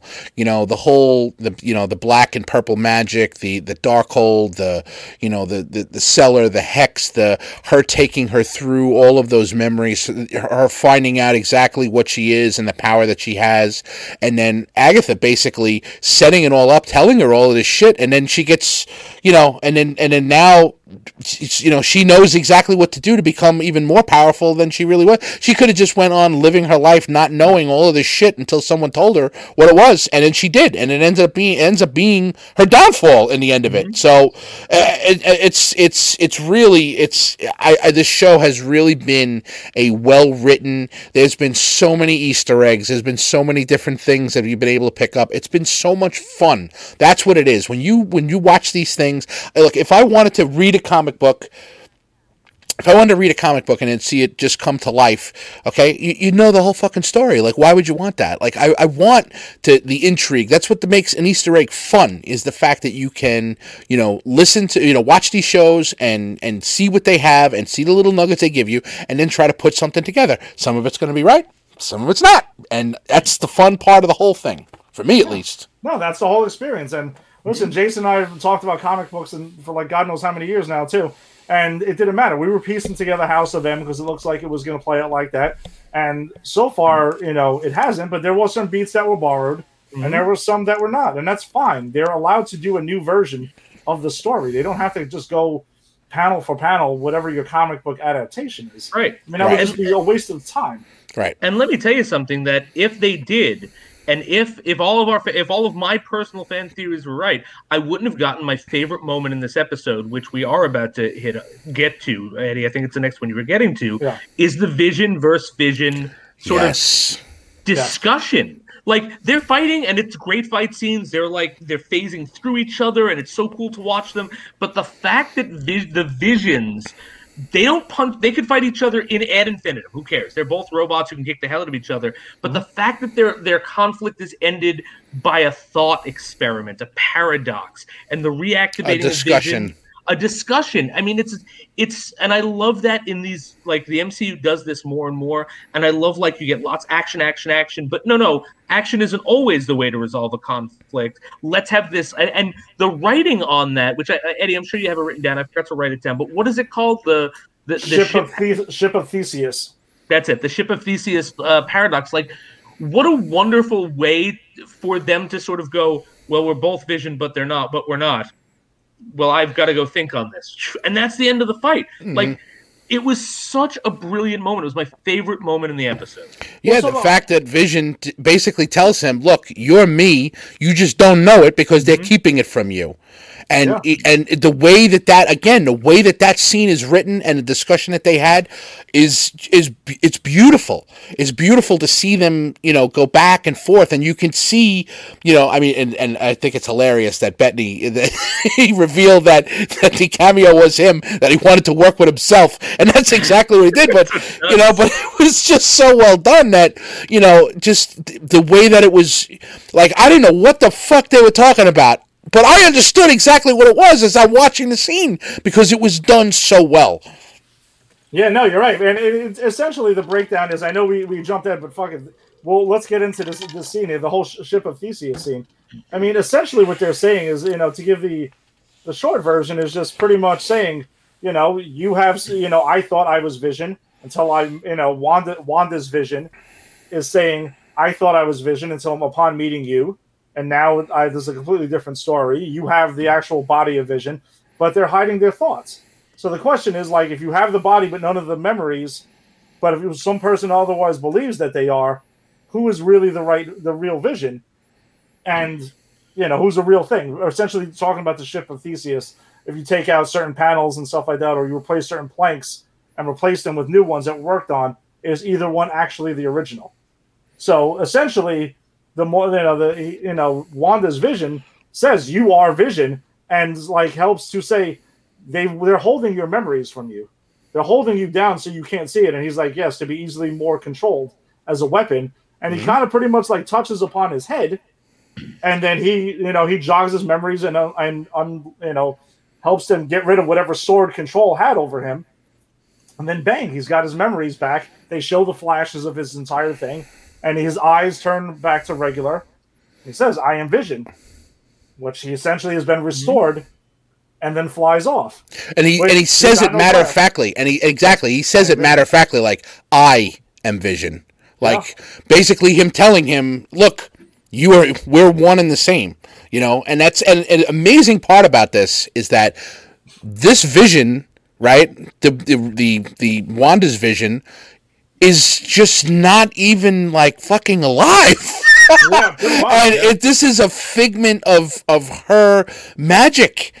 And yet he interacted with the actual, you know, with the new Vision, which is, I'm assuming that's the Vision we're going to have from now on. Yeah. And he basically is able to describe and tell him, we're one and the same. You are me, and you need to know that you need to live freely. And that's it. And he is able to prove to him through a theory. Not through, you know, you listen to me, look, this is what happened.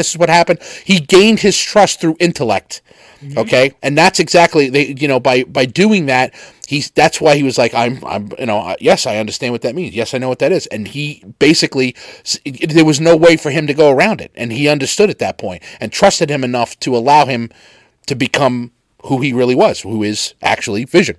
Yeah, and Jason, for we've read some Avengers comics and stuff over the years and stuff, so we're fairly familiar with Vision. That scene was like the most Vision scene we've ever gotten in the MCU, by the way, because that's totally how something he would do. Absolutely, because Vision, like, he fights if he has to, but he's a creature of logic. He's a creature of intellect. Yeah, and that's exactly how that was resolved. Mm-hmm. Before we jump to the next scene, Grogan's got. This is hilarious. At the end of the fight was a great way to leave a one-night stand. All your memories come back. And you tell the girl, I have Vision.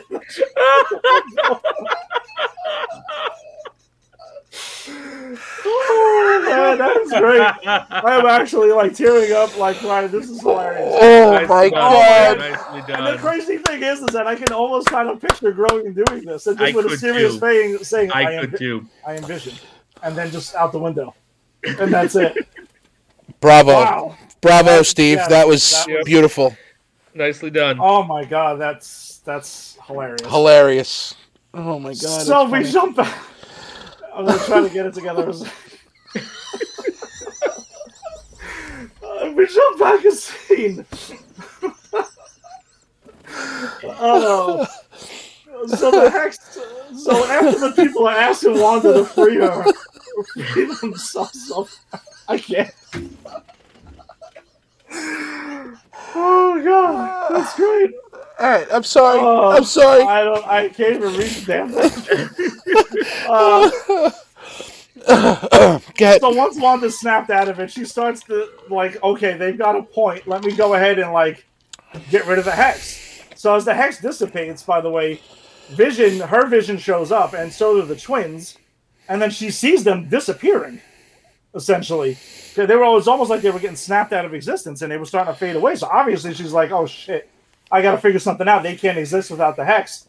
So she closes it back together, and while it was dissipated, she tells the people of Westview, get out of here. Go, I'm freeing you. Like, this is over. But then, obviously, once she sees her family can't exist without it, she's got to close it. Yeah, she's got to close it and try to figure out another way, which was something you would expect. And then that leads into some awesome... Great line. A great line. I have it. This is definitely here. It's a great line. So they're in the square, in the town square, and then Sword is in there because Sword jumped in when they saw the opportunity that the Hex was dissipating. Let's went in there. Let's go. Let's get in there. Let's get them now. And then when the family's together, you got Agatha's coming at them from one angle, and then you got Sword coming at them from another angle. You're like, and then White Vision is there because this is before the ship of Theseus scene. And then they kind of have this like Incredibles pose where they're all there together, which I thought was hilarious. Yeah. Especially since it was on the marquee that was standing right behind them in that episode. So exactly. So again, Marvel just hitting us with all the friggin' awesome like knowledge and deep dives here. They go with that, and then. One of the things Vision says, we didn't prepare you for this, talking to Tommy and Billy. Your mother and I. Like, but you were born for it. Yep. Yeah. How awesome is that? Yep. And then she also hits us with another line, right? When she looks like she's about to go fight Agatha, she's like, boys, handle the military. Mommy will be right back. Mm-hmm. boss. Well, Yep, that's awesome. Yeah. That was that scene where when Vision says that, he goes, "Your mother and I never got to prepare you for this." That was just like, I was like, "Oh, dude, this is so great! It's just so great." Yeah. She It's was just like there have been, mom of the year right there. bro. There have been so many great lines in this show. Like it really, I mean, in all seriousness, you have the line from the episode. You know the the episode where she goes back through her memories. You know that the grief is love persevered. Yep. Like that was such a great line. And then you have this, and then just there have been so many great lines in this show. I know I've said it a million times. I'm beating a dead horse, but it goes back to writing. I mean, it's written so beautifully. It really is. It was great. Yeah, so then, for some, by the way, and then the next thing is pretty nuts when you think about it. So then Director Hayward takes out a handgun, is about to shoot Billy and Tommy, by the way, with no hesitation, and Monica Rambeau uses her powers and absorbs the bullets that's there, but then we also see behind them, Wiccan is just like doing, he does his own thing and can handle and protect himself, and they have that cool little exchange like, oh, nice trick. Oh, yeah, I like yours too. Another thing, like line after line after line. It's just, I'm telling you, just back and forth. It's been it's everything. Everything. There's not a minute of the show I didn't enjoy. Yeah, and then we get the Ship of Theseus scene, which we just broke down, and Rogan, hit us with his takeaway of that. Which he has a question in here that we'll get to quick before moving on. Why couldn't she just minimize the hex around the house and just live there? I get it's isolated, but at least everyone's alive. It's not really a life. She realized that it's not a life, and that I think she realized at some point that, she needed to be able to move on. I think going back through her memories and seeing that and realizing that, she needed to, she couldn't live like this. That she needed to move on from it. Well, we'll get into theories later, but it's, that was, she realized that there was no way that this can continue. That, with. That wouldn't be fair to the boys. It wouldn't be fair to them just to live in the house by themselves. So it just wasn't gonna work out. So then Wanda goes ahead and sneaks behind Agatha and hits her with her mind control thing that we saw a lot of in Avengers: Age of Ultron. But then never since, by the way. Never since. Mm-hmm. So then they take them back to the Salem witch trials, and they're there. But then Agatha's playing along and playing coy. But then she flips the script on them, and then all of a sudden, all the witches that she destroyed and took all their powers kind of like zombify and come back to life, and they're all like, "Oh, you're the Scarlet Witch, you're the Scarlet Witch." So it's almost like they're going to go after her and take her down. But then she kind of punches her back into reality, or her, to the MCU and gets her out of that quickly, which I thought was a really smart move by Agatha to play along, like, "Oh, you got me," but no, not really. Mm-hmm. We got you again.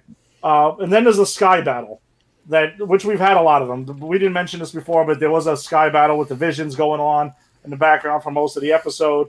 But then there's a real sky battle takes place with Agatha and Wanda. When Agatha, Wanda's hitting her with everything, and Agatha's telling her, give me your power. This is it. Like, you're not. I'll help you out. I'll help fix your whole thing, and you can have your whole world. And it's fine, just give me it, because I want to, she wants to be able to do all the stuff that she's doing. But while Wanda's hitting her with this, she starts decaying. She's kind of looks like she's losing her ability, like the witches at the witches from the Salem witch at the Salem witch trials. Yeah, just like we saw there. But then we find out that Wanda essentially goes ahead and then she put the runes in the sky, like massive runes, to cover all of Westview. And if you remember back, she's like, so the runes are only the witch who cast the runes could only use her abilities in this, and use her magic within the space, which she has it covering all of Westview at that point. Mm-hmm. And then Agatha's pretty much painted into a corner, and she doesn't know what to do. And Wanda essentially almost takes her. She takes all her magic back. And she looks like she's taking part of Agatha's magic back, if not all of it. And then she makes herself a new Scarlet Witch suit out of this, I guess, in the end. Which looks awesome. I love does. Phenomenal. It Like, does. I'm so happy to find, because I love the Scarlet Witch in the comics. I don't know much about her, but I'm a big X-Men fan. She was all around the X-Men for a while. I know, of course, like they couldn't use Scarlet Witch. They couldn't put her in the outfit because of the rights issues. So knowing that now they don't have that, when she gets the name, I got excited. And when I saw her in the outfit, I got so excited. It looked so good. Yep. Yeah, and another thing I love about the whole Scarlet Witch thing, because that's one of the through lines throughout the series, is that she Wanda Maximoff becomes the Scarlet Witch. But not just in name. They built the whole, theory around it, and then Darkhold, and there's like a prophecy and all this other stuff, which I thought was really cool. It gave it like a lot more meaning than someone just saying, "Oh yeah, you're Scarlet Witch. Yeah, you wear red. Okay, fine." Right, yeah. She's not Scarlet Witch. She is the Scarlet Witch, Right. which has some importance in this world of witchcraft that, we've just learned. So I think you're right. That's a big difference. Yeah, and then Grogan pointing out too, they really played up Agatha teaching Wanda over the last 2 episodes, which it's definitely a thing. I know Jonathan actually had brought that up last week. Do we think that's going to happen? And we can share that in our theories going forward. But you guys would know better than me. Listen, we're all fans. We all know the same damn things. We all can Google whatever we want, and maybe we knew it already or didn't, but it's all there. We're all taking a ride together, man. Right. So they definitely lean into that, and we can get into our theories there. But at the end of it, though, Wanda banishes Agatha to Westview. Okie dokie, artichoke. Which, hilarious again. Great line there. So she pretty much turns her into the noisy neighbor that she was pretended to be. And is like, pretty much, you're going to be stuck in this. Screw you. That's it. And then Agatha tells her, you don't know what you've done. You don't know what you've unleashed. And then you're going to need me. And she's like, I can teach you. I can teach you. Exactly. That was not that. Again, I've said it. We've said it a million times. There are no throwaway lines in this show. That's one of them. That is definitely one of them going forward. And she follows it up by saying, "If I need you, I know where to find you." Again, not a throwaway line. This is not the last we're going to see of Agatha. Absolutely not. And it shouldn't be. Was it Catherine Hahn? That's the actress's name. Like we've been talking about how great Olsen and Bettany are. I also want to throw in Catherine Hahn. She deserves a fucking Emmy. She deserves an Emmy. She was fantastic. Yeah, they've all been fantastic with on this show, but definitely not throwaway lines. We know we're going to see Agatha again, and then pretty much a sad thing is that right afterwards, Vision is talking to Wanda.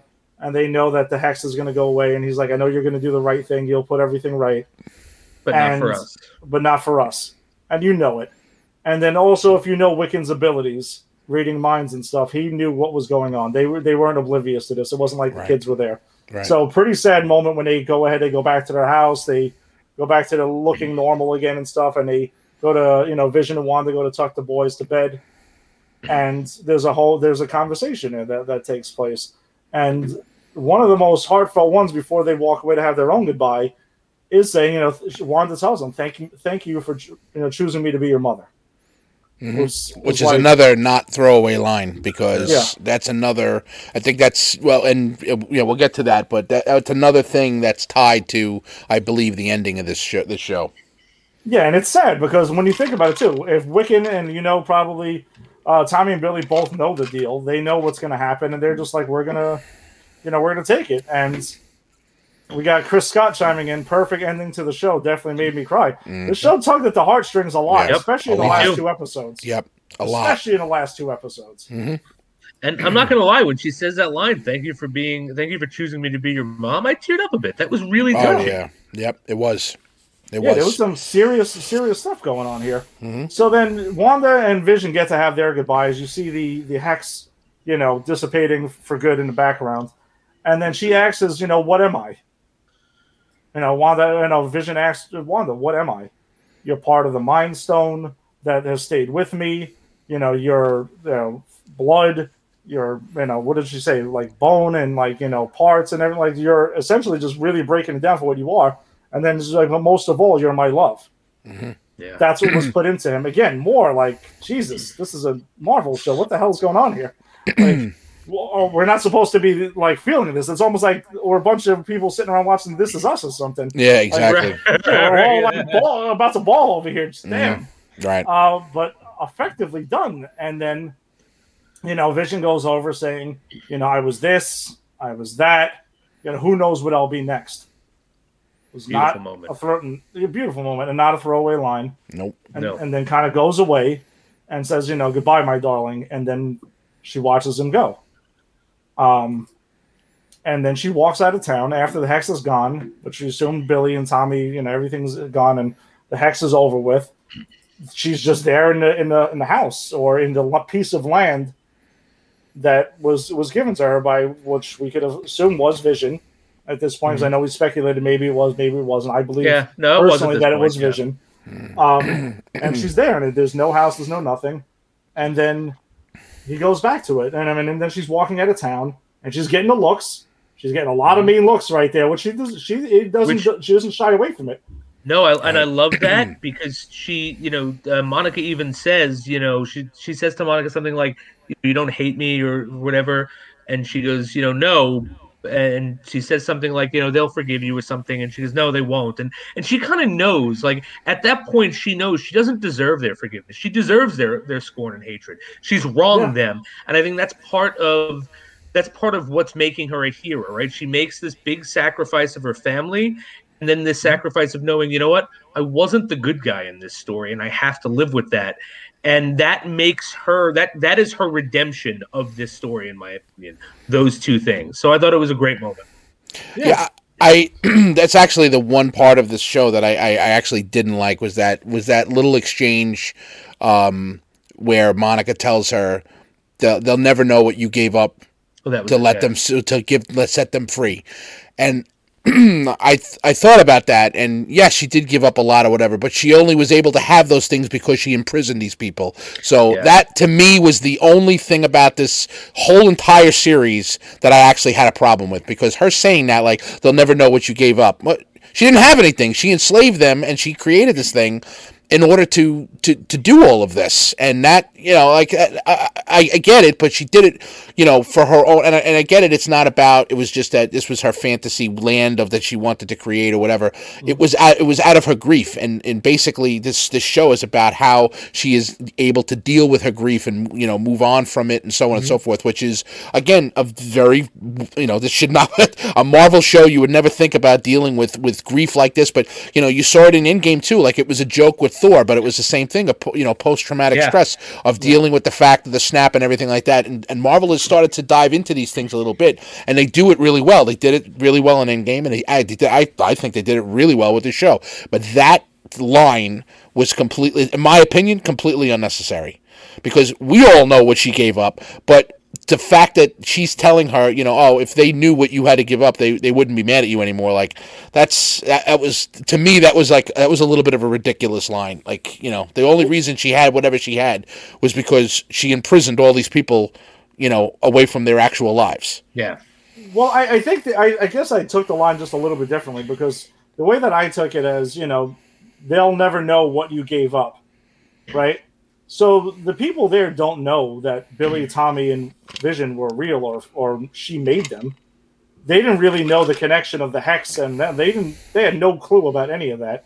Yes, Wanda did create. She enslaved the whole town and created the hex to give them a normal, seemingly the people that she created a normal life. But in the end, like we referenced about Grogan's question earlier, like, she also couldn't go ahead and just have them live in a house forever and that was it. So she did have to give up their existence, because they were real people. That Vision is a real synthioid being that she created. She didn't know how she was going to do it. She created those children, but she didn't really know how she created them, but they were real. They weren't figments of her imagination. Right. They were real living things. So that's the way at least I took that line. Well, I look at it this way: is that if we lived in a town somewhere, okay, and we were all basically enslaved because that's technically what she did, right? Mm-hmm. And we were like that for 3 weeks, and God only knows what happened outside of the time that we were stuck there. I really wouldn't give a shit what you gave up if in order to free me to become the person that I was before you showed up. So what I'm saying is I didn't take it as if they knew, then they would be okay with it. I just think she said the way I saw it, like Monica says, they don't know what you gave up. Right. But I don't think it was an either or. I think it was just like, hey, they'll never know it anyway. But I think it was not saying that, if they knew, then they would be okay with it and they wouldn't be mad at you. I think she was just stating the fact that they'll never know right. what you gave up, and that's it. I don't think it was an either or thing. Right. Because I agree with you. If it was an either or thing, then I would say, yeah, you're right. I mean, screw that. If someone was warping my whole existence for their, so they could have their family, then, Yeah. Yep. Cry me a river, but stop making me be black and white in a sitcom. Right. Yeah, well, exactly. that's it. I mean, look, I would love to live through an episode of I Love Lucy. That would be wonderful. But awesome. I mean, yeah, it would be great. But I would like to stop it after the 30-minute mark and then go back to real life. But I guess my whole point is, I know maybe not. It wasn't an either or thing. Yeah. But at that point, knowing what happened for the last whatever and being, as they described, tortured with her grief while they were under. I really, honestly, I really wouldn't have mattered to me. You know what I'm saying? And that's the whole idea of the line is I'm enslaved. I've been tortured for the last however long I've been here. I don't give a shit. I just want to go back to the way I was before. I didn't do anything to deserve to be here. Yeah. And I think the point of that is that Scarlet Witch accepts that. Like, I don't like. I agree.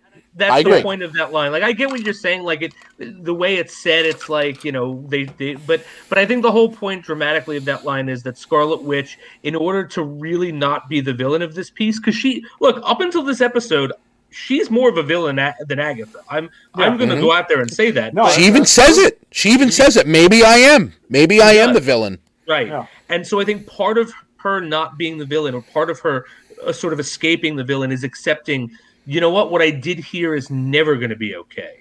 Mm-hmm. And I think that's what that line is supposed to convey, because she does say something like, wouldn't matter to them, right? And that's the point. Like, I've done something so egregious, it doesn't matter what my reasoning is, it doesn't matter what I gave up. And I think the point is in her acceptance of that. Right. Yeah, and another big thing from this conversation that we're talking about, though, is the fact that she says, I don't understand this magic, but I'm going to learn it. I'm going to understand it, and I'm going to learn to.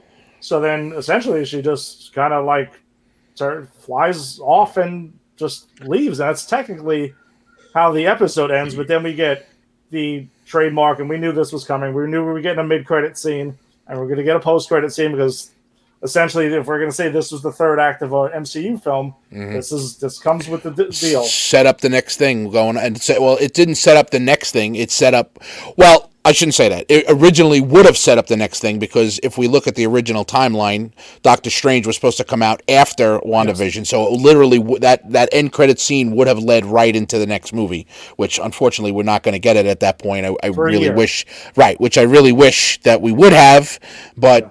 But the mid credit scene sets up another thing that's going on, which we're going to get in Captain Marvel 2, I'm assuming, and the final scene is definitely would have led right into Doctor Strange, which I was gonna we'll get to that right now. Mm-hmm. Like Rogan's saying, I think she came full circle. She was built to be a villain, and now may accept the fact that she's the Scarlet Witch and may just be a villain. We're gonna see in Doctor Strange in the Multiverse of Madness whether she's a villain or not a villain, or whether she goes to him for counsel.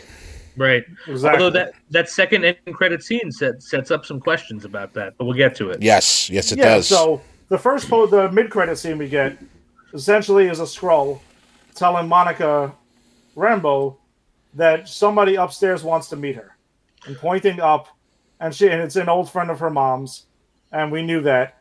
And it's pretty obvious that it's Nick Fury. As we saw him at the end of the post-credit scene of Spider-Man Far From Home, where he's shown there barefoot kind of walking around the base in space, which is to believe to be, a sword thing. Now, the questions is that Hayward got arrested, which, by the way, we didn't really mention too much, but Hayward gets arrested thanks to Darcy coming in with the funnel cake truck and boxing him in and saying enjoy prison, which was a lot of fun. and that was literally her only scene in the finale. Yeah, 10 seconds, she's gone. Yeah, I actually think that they needed a bit more wrap up for that character. Agreed. But from what I understand, I was reading somewhere that they had actually written a better wrap up for that character and a better wrap up for Jimmy Woo and for Monica. Yeah. And for Evan Peters as well. There was supposed to be something where they searched the Agatha's house for the Darkhold, but because they were filming during COVID and they had to, so I think that there are some loose ends, but I don't think it's the fault of the show. I think it's the fault of the pandemic that we're found ourselves. And Scratchy was actually supposed to be a demon. Like there's a whole So there were things that they wanted to put in that they couldn't end up putting into the show. So. Right, and Mephisto, Mojo was supposed to be there. Very obviously, Mojo was supposed to be. Yes, and Reed Richards and Doctor Doom and Magneto and Batman and who the hell else knows what's going on here. But I think with the mid-credit scene, it's something interesting to take away. So it does lead into what we believe is going to be what's going to happen in Captain Marvel 2. But another thing because she is in the character is 100% confirmed to be in Captain Marvel 2. But another thing, though, that it could be setting up is that Disney Plus does have a Secret Invasion show coming. Mm-hmm. And those familiar with Secret Invasion, the Skrulls are very much involved in Secret Invasion. Mm-hmm. And Nick Fury is said to be in that. And so is, what's his name? John Mendelsohn is supposed to be in that as well as his Skrull character, who I can't recall at this moment. But that's a double-edged thing. Talos.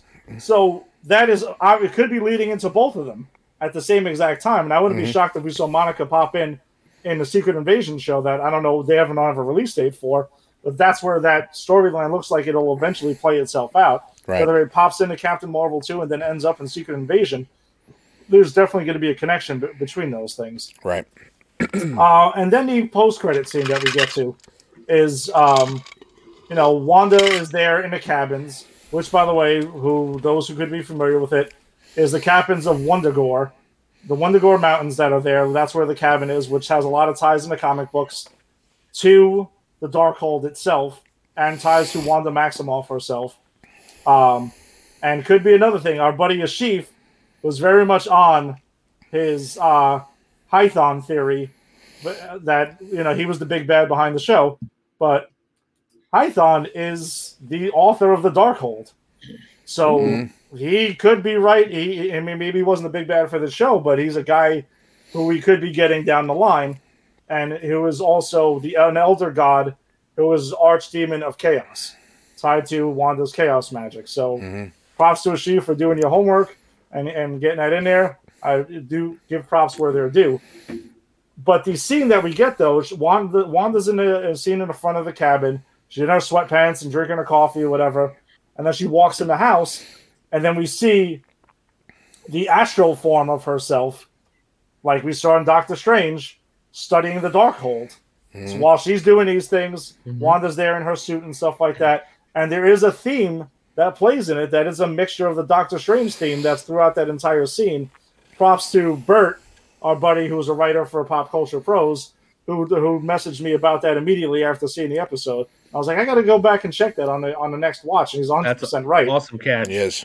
Awesome catch on Bert's part. That there's musical ties to Doctor Strange there, as she's doing the same thing that Doctor Strange did, because we saw in Doctor Strange, he was doing other things in his astral form, was studying, his studying what he needed to do to become the Sorcerer Supreme eventually. So, but then we hear Billy or Tommy crying out, like, "Mommy, help me," or whatever they say exactly. So we know there's something going on immediately. Like they're in trouble somehow, so they're not completely gone. Nope. For now. And probably her version of Vision is probably not completely gone either. I'll give you my theory when you're ready. Go ahead, you finish up. Well, I was going to drop in Jonathan's comment. I think Wanda's going to go to Doctor Strange for help to get her children back from whatever universe they're in. Jonathan, 100%, I'm with you on that, buddy. Yeah, same. 100%. That's where I think that's where the tie-in to Doctor Strange in the Multiverse of Madness is. Well, that's how Wanda gets involved. Maybe, we don't know how to say it properly because I've never heard it said, but Hython's appearance might be with the Darkhold and stuff like that. That could be maybe he's the big bad in Doctor Strange in the Multiverse of Madness. We don't actually know who the big bad is because they haven't said it. So that's something that could be paid off door, or I can see it on Tony's face right now. Share it. Go ahead. What do you believe?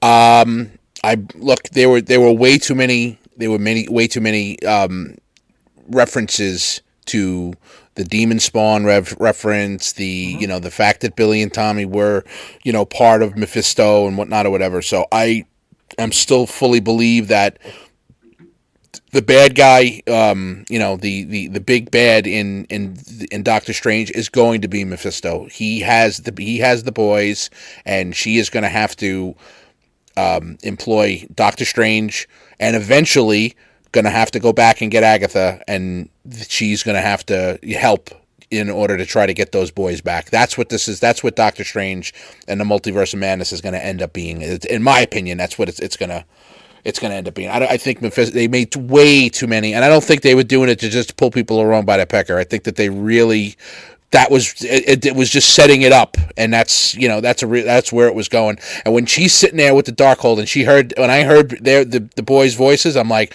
there it is. That's it. So you have the boys, you have Agatha, you have the Darkhold, and now you have you hear after she thinks that they're gone, and they're really not gone. That means they're really existing. They really exist. So I still think that that's the case, and I do think that Vision is dead. I think the original Vision is dead, and I think White Vision eventually will come back, a little bit of a different form of him than the original Vision. But I'm very happy to believe that Paul Bettany will be around for good, or to continue on as we keep Vision. But I think that he will get that version, maybe a closer version of the comics where it's maybe not the personality that the original Vision had, but he will have the memories, and then maybe is something between the two of them down the road. Yeah, no, those are great points, and you could be right as well. Maybe Mephisto is the big bad of Doctor Strange and the Multiverse of Madness.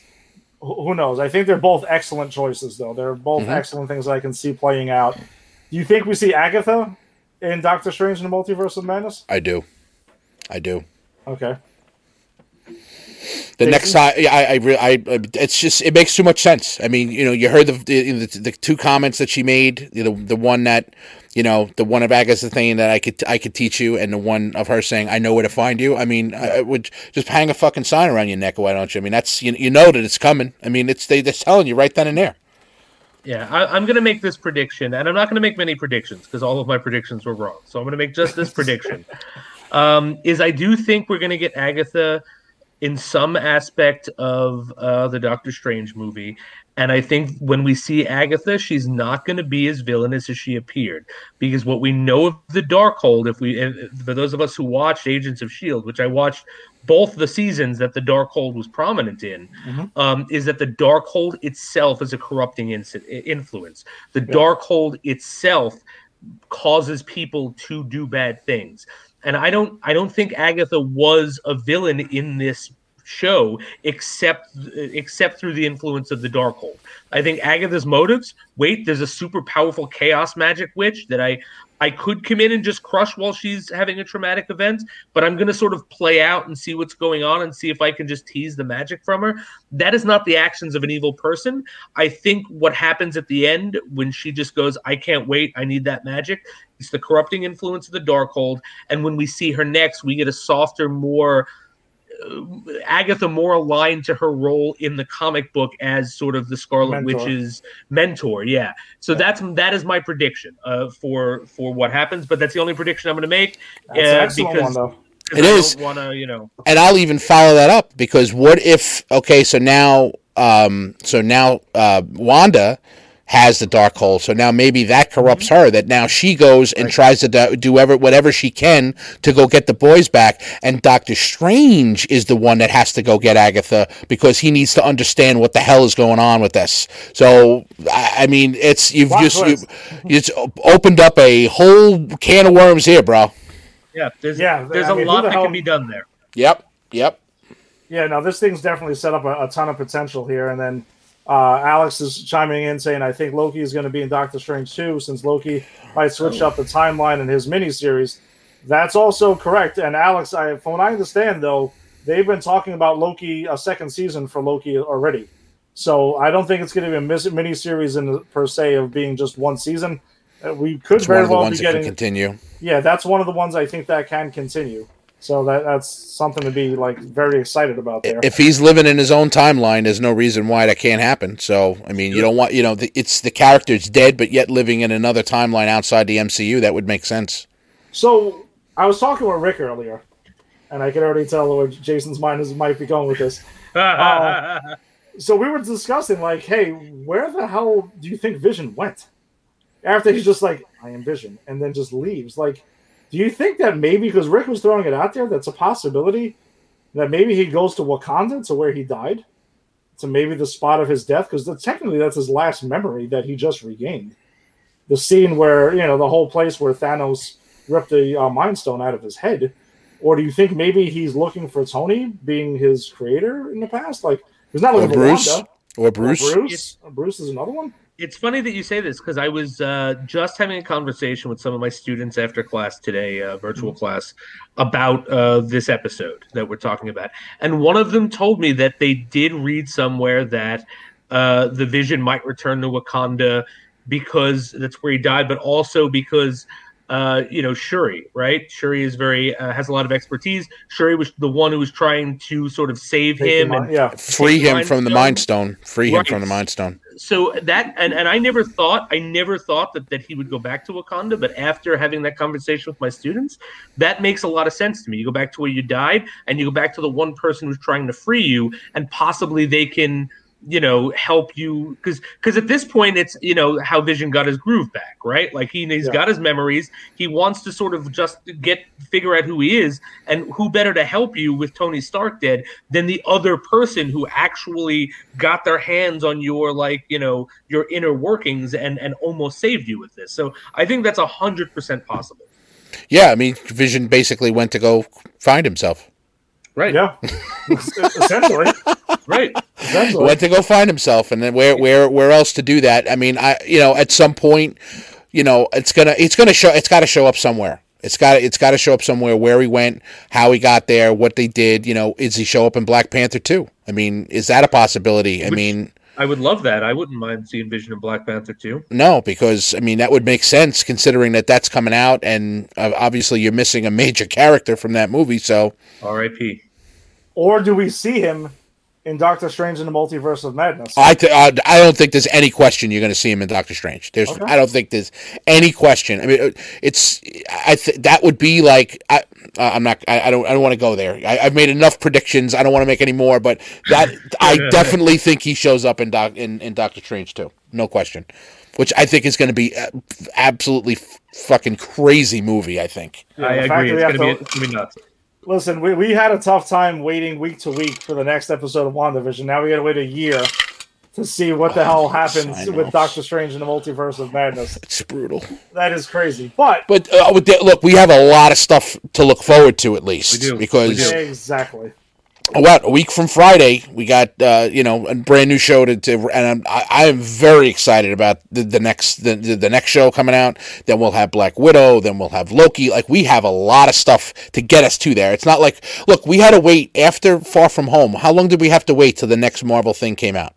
Right? We're still waiting. I mean, we waited. We got WandaVision. No, it was WandaVision. Yeah. That was it. Yeah. So we waited from July of 2019 till what? February of 2021. January of 2021. Okay. And we waited through 2020, which that year took 5 years to pass. Exactly. Right. And I mean, I know we were supposed to get like that 8 months hiatus from the end of Far From Home, and then to get to to get to the new shows, and they kind of set everything up and so on and so forth. So I know we were supposed to get that anyway, but it just never ended. So now we got to the point where we have literally something coming down the pike like every other month, for the next 2 years. So we're gonna make up for lost time. I know we have to wait the year, but we have a lot of stuff that's gonna come out after this. And by the time we get to that, we'll be just going back and revisiting how much we loved WandaVision, because right before Doctor Strange came out, I know we're going to binge watch the shit out of the show, and we're going to go and just love every minute of it the way we did. I can't wait to go back and now binge it and watch it straight through again. Yeah, it'll be a crazy way to look back on it, because I think it'll make the earlier episodes seen in a different light now. Absolutely. And even though we loved them, but you'll see it in a different light since you know the ending. And I agree with you, Jonathan. It's funny you say that because that's actually Falcon and Winter Soldier. Once they announced the shows a couple of years ago, that was the property. What was that? What did he just say? 2020 was when everyone was Grogan, you're killing it, Grogan. You're killing it. Oh my God, that is dead on accurate. That's when it turned, it's just like, wait a second, can you just let me go or just let me die? I mean, please, get me out of here. Oh man, that's great. Oh, instead of getting touched on the head and being freed, now it's the jab in the arm that gets you freed. That's right. Yeah, exactly. Unfortunately, you need 2 of them. Yeah. Yeah. Well, for some, hopefully one does the trick. If you're that's true. Yes, that's true. To get that going there. Yeah. No, we're getting 10 MCU properties this year. We have 9 more to go. Man, what a great year to start a show that covers this stuff on a weekly basis. Because we have special. Yes, and not to mention, what about all the and DC too? I mean, look at all the DC stuff we're getting. Oh, the 9 more properties are just the MCU properties. I know. We're getting a ton of DCU properties. We might even be getting Sony's Spider thing or whatever they're calling it. I forgot the goofy name they came up with it, but it was absurd and it's something to be, Well, think about all this. So you got all the MCU stuff, right? Then you got Zack Snyder's Justice League. You got Aquaman 2's in the works. You got we're talking about dropping this year. No, I know that, but I'm just saying, over the and it's not that's this year. Next year's a whole nother ballgame because we have what do we have 4 movies next year? We got Doctor Strange, Shang-Chi. Shang-Chi's this year, right? So you got Thor: Love and Thunder. You got Doctor Strange. You got I forgot what they had. What else is there? There's more. I know this year we're hopefully, fingers crossed, we get Black Widow. I don't think that's any question. We're getting that, and then you're getting Shang-Chi, and then we Eternals. get Eternals in November, and then we get Spider-Man No Way Home in December, and then we still have Falcon and Winter Soldier, not this Friday, but the following Friday. Right. Trying to for us to get to that. Loki. Then we got a little bit of a break for Black Widow because they're going to give that some time to marinate, and then they come back in June with Loki, and then before maybe July. Actually, it's probably going to be Loki will have its time in June, then Shang-Chi in July. Then I'm guessing we're probably going to get What If in August. I think probably August, September time, and then as of right now, Hawkeye is supposed to drop sometime this year, and so is Miss Marvel, and that doesn't even count Eternals and Spider-Man No Way Home. So. And again, that's just the MCU slate. There's still plenty of other stuff coming down the pipe, but and then Doctor Strange is next February? No, March. Yeah.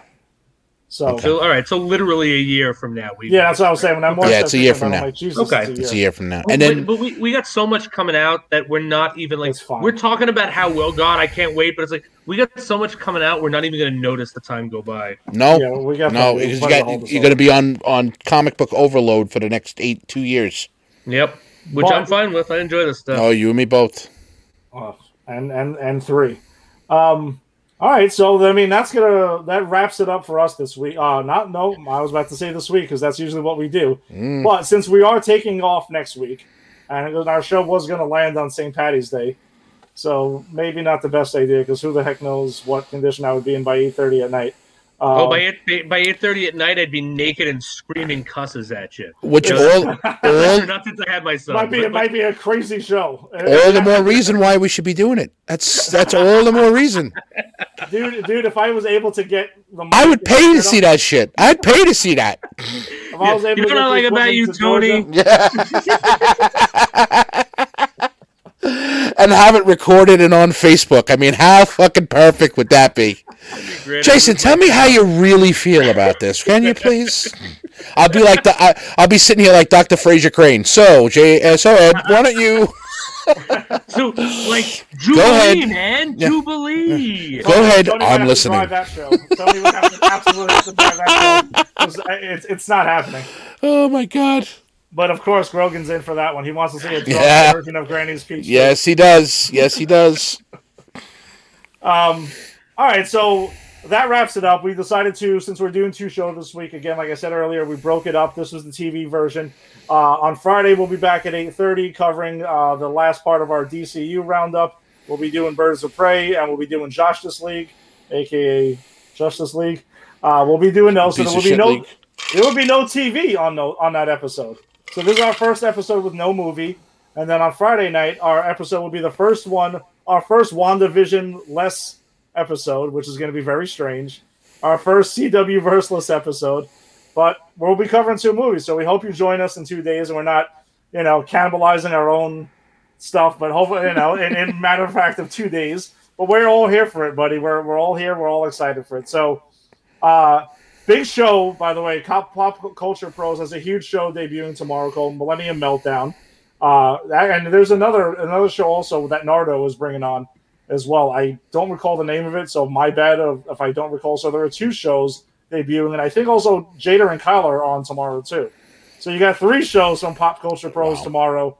Yeah, tomorrow's a wild night, so check that out. But Millennium Meltdown is going to be hosted by our buddy, a new guy who's to the network, RD. He's going to be covering all 90s and 2000s pop culture, music, movies, whatever the heck it is. So be sure to check that out. Should be exciting. I'm sure Nardo's show is going to be covering streaming services. I just don't recall the exact title of it. I'm sure that's going to be great. And Jada and Kyle are always awesome. So Jada wanted to join us tonight for the WandaVision finale. I'm surprised he wasn't here. Yeah, I thought about that. Test. He has a test. He had a test for school and he had a study. Right. So he's got the dark. Brother. Yeah, good luck on your test. I'm sure he's got the dark hold and doing his astral form and testing. That's kind of what I envision Jada studying as. I hope so. That's how I got through grad school. Not going to be the last time you see Jada on the show, I guarantee you. I wouldn't be shocked if he's back for Falcon and Winter Soldier immediately, and who knows what else, or maybe Zack Snyder's Justice League. So check that out, and then we'll see you guys on Friday night. So take it easy, enjoy, stay safe for the next 2 days and further. And we'll see you guys then. You guys got any quick closing thoughts before we wrap it? No, great show as always. Love you guys. Talk to you on Friday. Yep, see you guys on Friday. Looking forward to talking Harley Quinn with you. Oh, Jason's definitely going to be driving that one. That's going to be. I watched it already, by the way, so we'll have a fun talk about that. So the disc is already in the Xbox. I'm going to it right now. So all right, guys, take it easy, have fun, and we'll see you Friday night. All right. Excelsior!